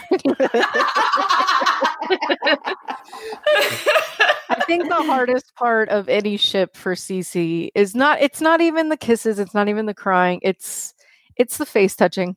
It's the little hair swipes, just the little motions, the little care, and I just like to send those to her because I know that she screams at me and it just brings me such joy. But here's the thing. Here's the thing that is about sort of the performance.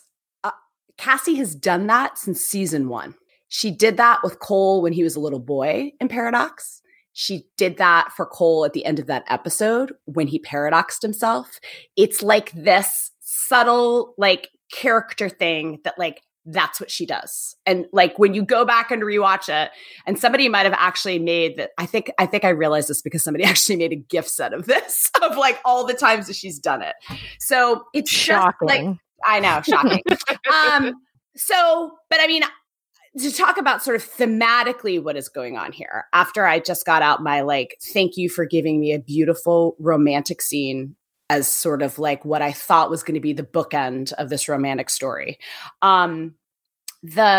Obviously what is going on here is setting up in a big way the speech that Cole is going to give Cassie on the balcony. And we talked a little bit about sort of their different points of view, given that Cole has to be erased and Cassie's the one that's going to be left behind.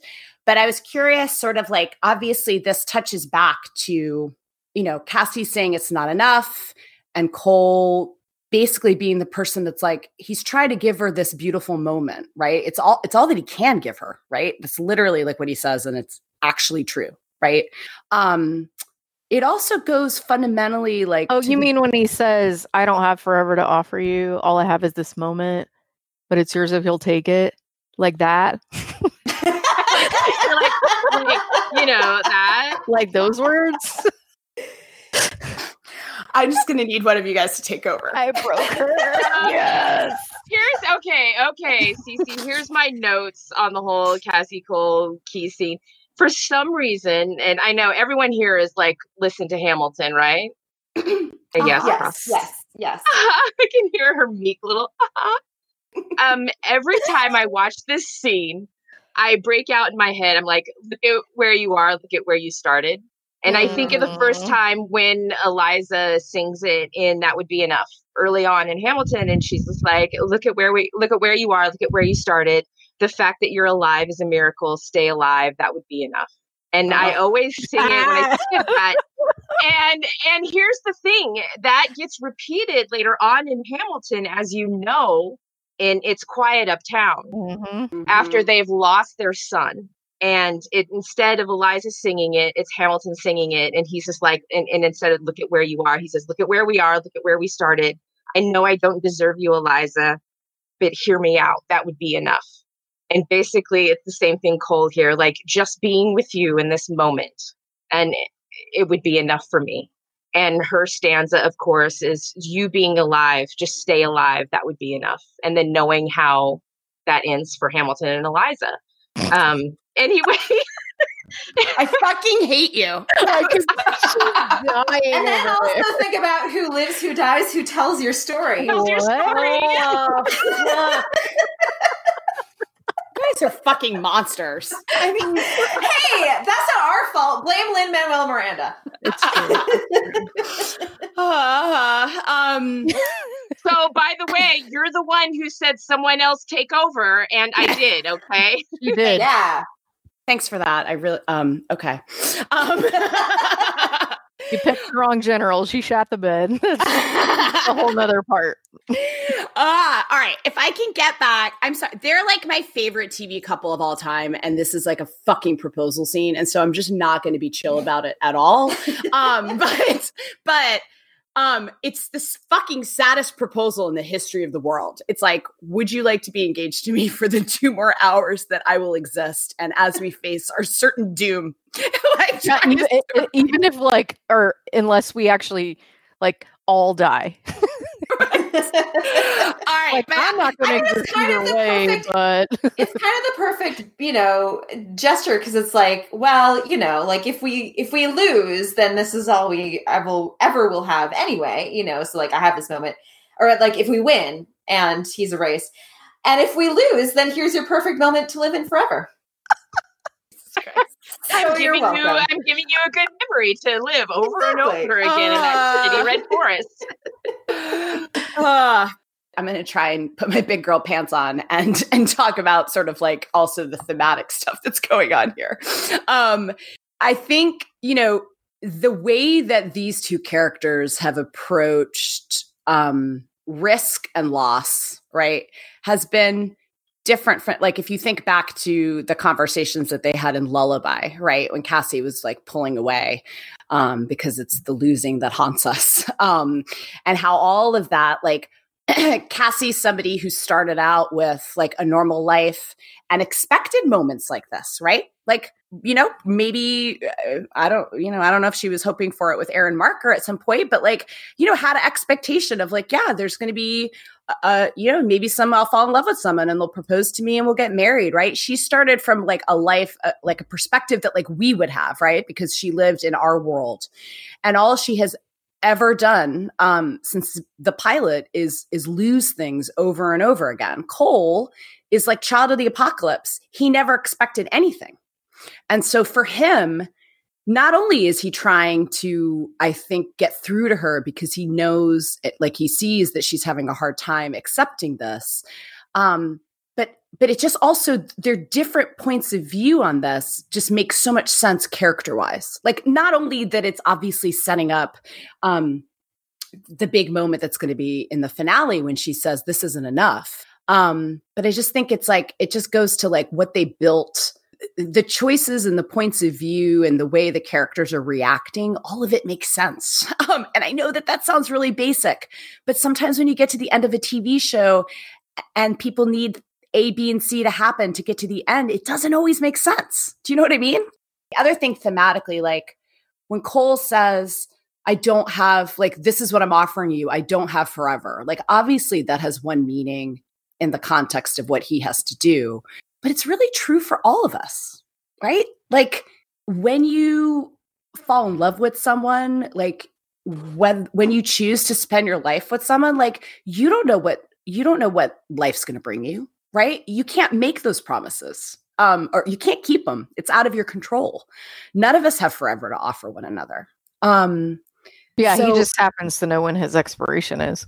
Right. And so the honestly, like the poetry of, do you know why, like looking at a sunset, and do you know why it's so beautiful? Because it sets. It's just, it's really beautiful writing, but it's also getting at this meaning and beauty in life, like only has meaning because it's finite, because it's fleeting. And that is also, I think, like Cole's the stand-in in this finale as the argument against the Red Forest, where you kind of see Cassie have those moments where I need more time. And then now you have Cole making statements like, the reason why a sunset is beautiful is, the sun is beautiful because it's set. There's an ending. There needs to be an ending. And he keeps like iterating and reiterating that. Like, things have an end, and that's what makes it all beautiful. Yeah. I'm much better now, but one down. Okay. Oh man, we're not. Yeah. All right.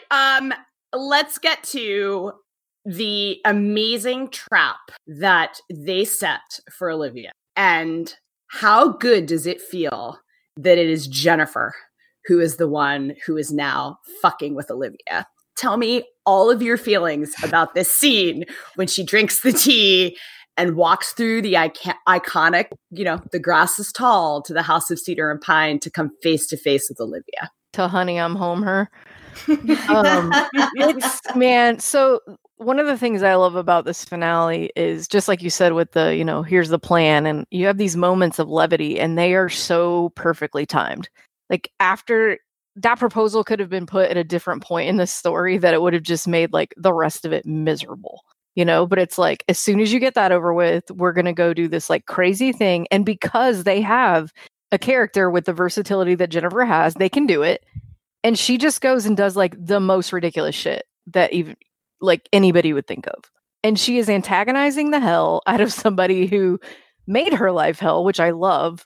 And she's doing it in her own little quirky ass Jennifer way, which of course is just pissing Olivia off even more.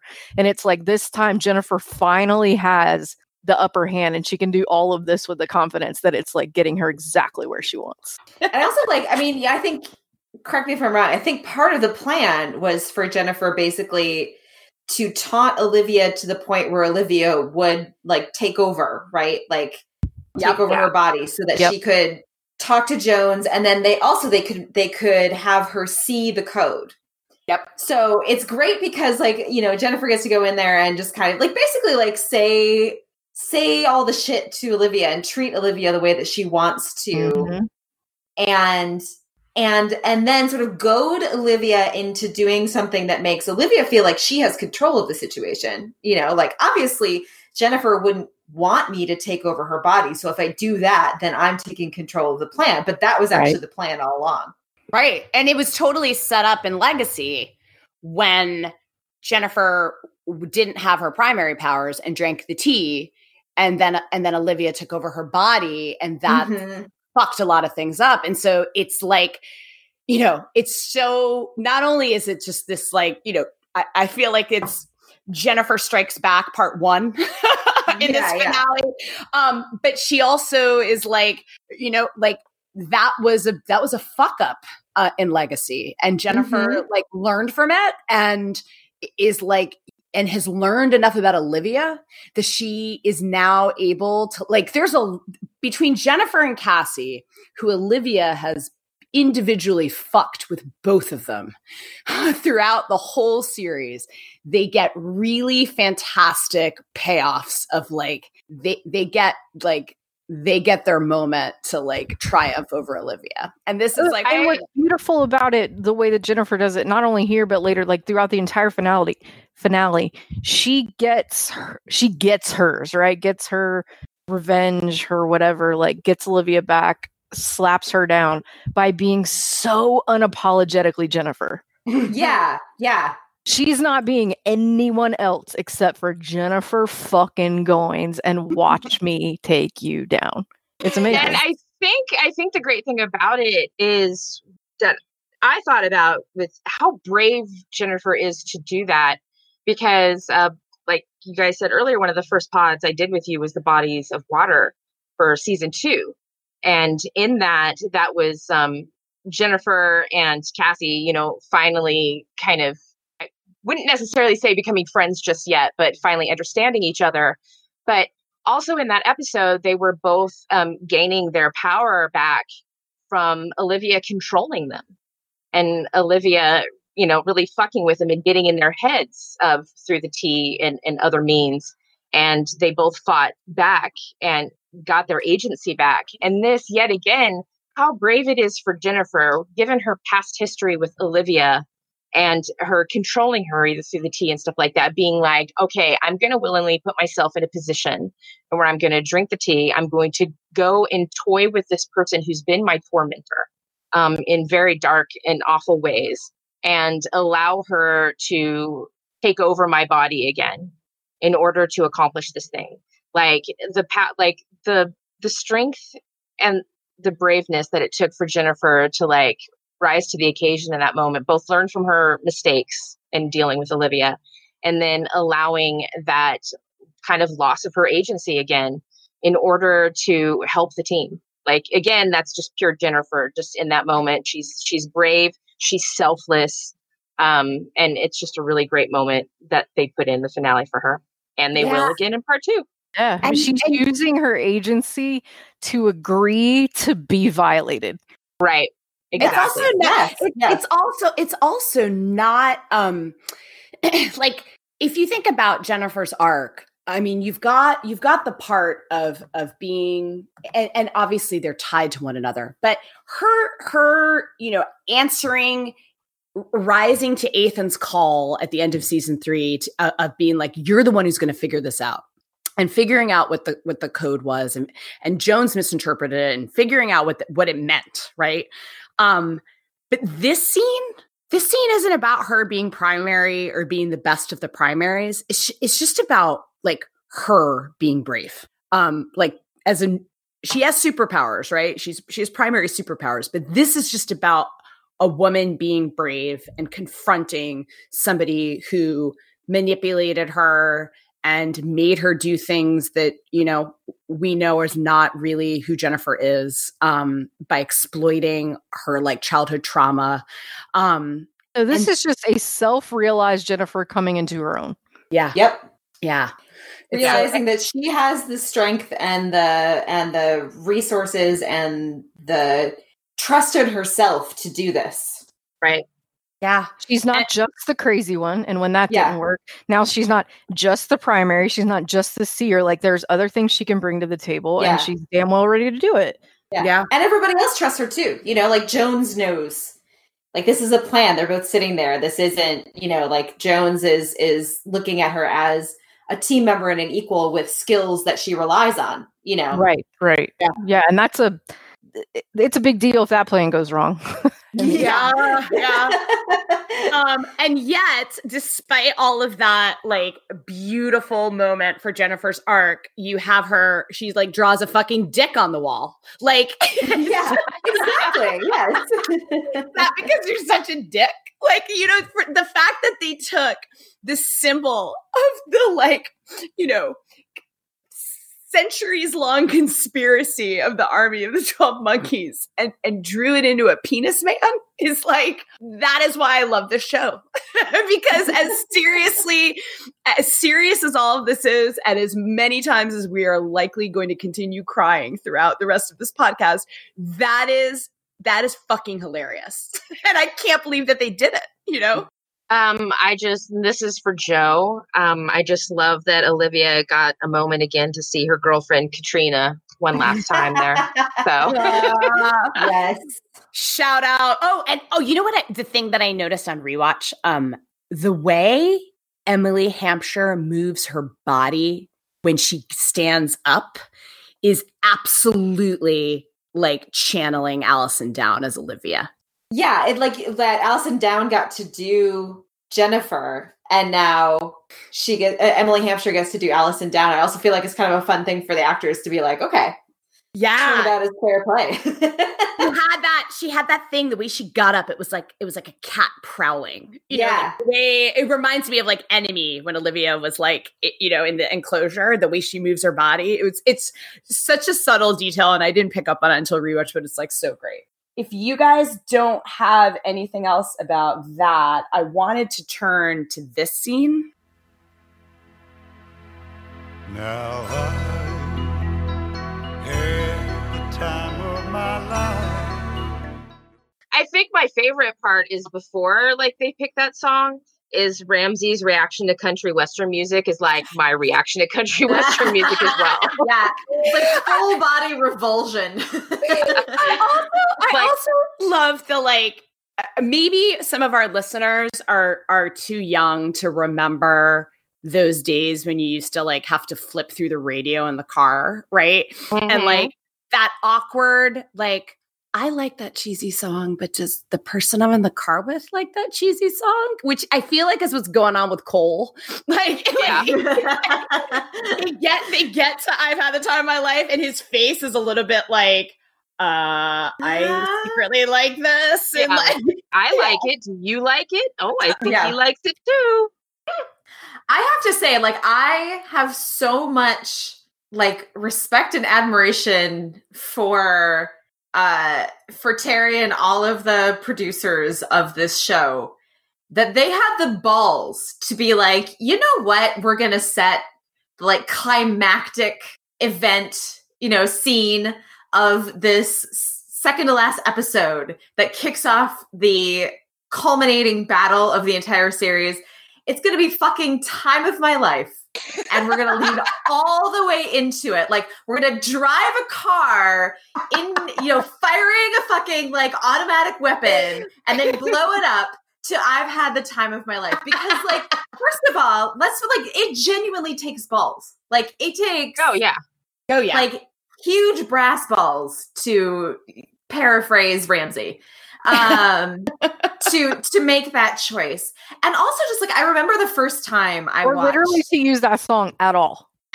Yeah, exactly. In a way that's like simultaneously both a joke and not a joke. It isn't ironic. Right. It's not like we're sort of like, haha, tongue in cheek, look at us. We're being like it's not ironic, although it is meant to be humorous. Right.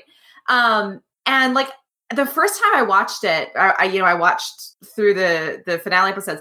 I remember just like my sheer delight when it happened, because everything is so huge and so heavy, and there's like all this, like everything is at stake, and there's all this emotional weight to Cole and Ramsey being together and blah, blah, blah. And then just to like give us this moment of like levity.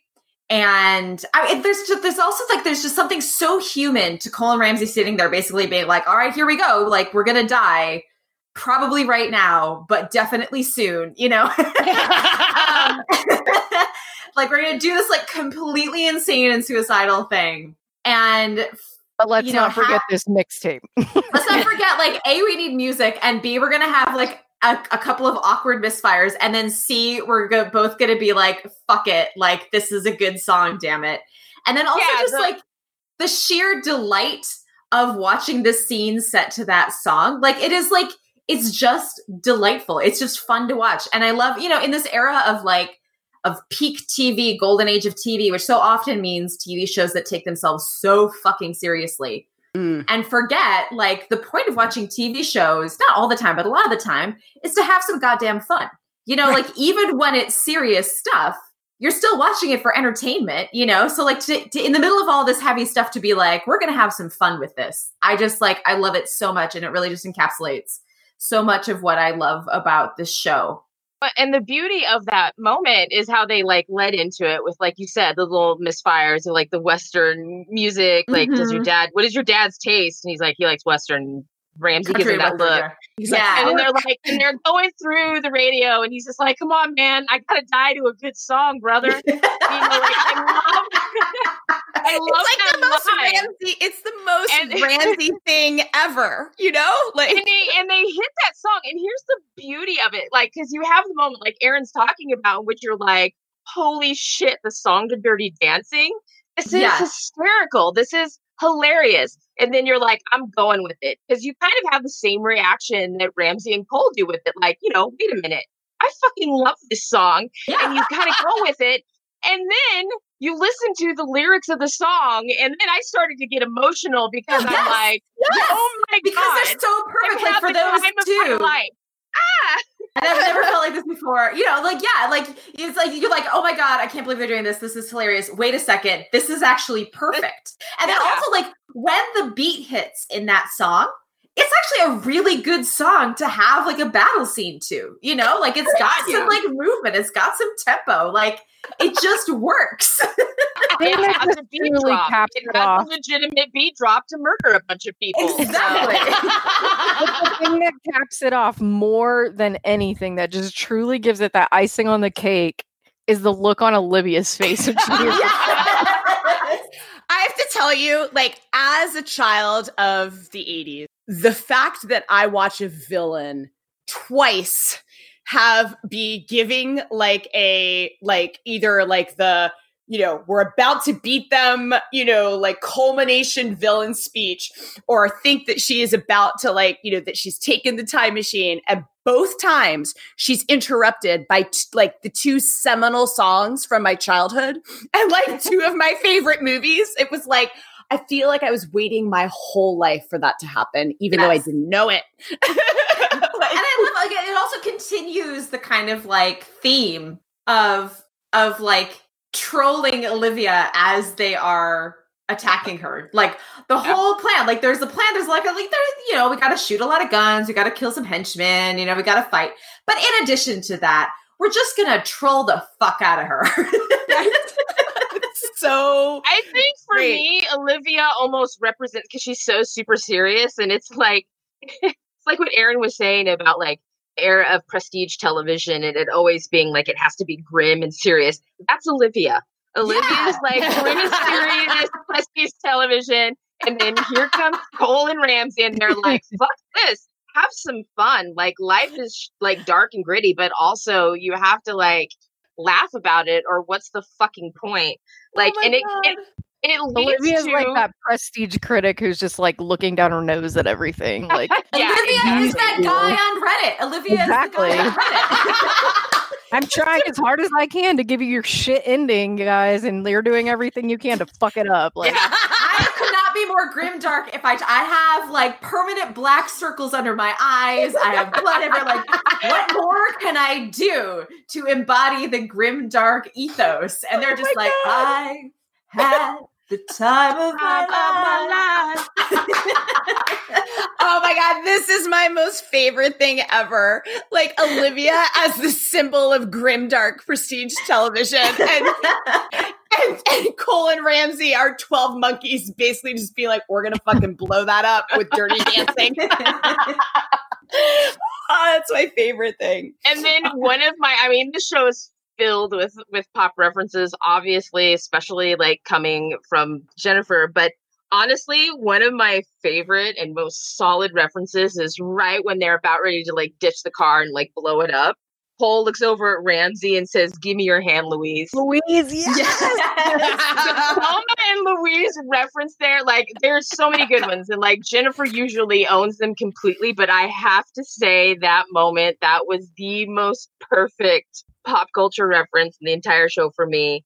It's not only like him being like, "Give me your hand, Louise." Coming from Cole, it was just hilarious, but Ramsey's reaction to it, like, you've got to be fucking kidding me. Because they're all, okay. And they're all, but the thing is, it's funny, but it's also perfect because they're two best friends in a car on a suicide mission. Yeah, exactly. Like, you get more like on the nose with your pop culture. It's so great. Totally on the nose. Yeah. The other subtle thing that I love, after they've blown up the car and they're standing there and Cole's splinter suit shorts out, like the first thing he said, he's like, "Well, what happened?" or whatever. And he's like, "End of an era." And it's like, oh, right? Like it's the finale. It is the end of an era. And that's the last time we're ever going to see a splinter suit used, right? Like it's so meta. And then he, like, the other like little piece that I love is he goes, "That's unfortunate." And that is exactly like what Ethan. Yeah, that's exactly what Ethan said at the beginning of Thief when his splinter suit malfunctioned. And it's just like, oh, the attention to detail is just like, it's a beautiful thing. I have to give a shout out for a little second, because you know how I love character actors. You had like written in your outline, like, Olivia really should have listened to her advisor, huh? And yeah, like every fucking time her advisor said something, I'm like, yeah, that was actually solid advice. Maybe you should be the witness. I just want to give it up to the actor who portrays the advisor, which was actually his name in the show, is Julian Richings. He's been in like so many 50 films and like 20 television series. This guy is like a character actor powerhouse. So give it up to Julian as the advisor.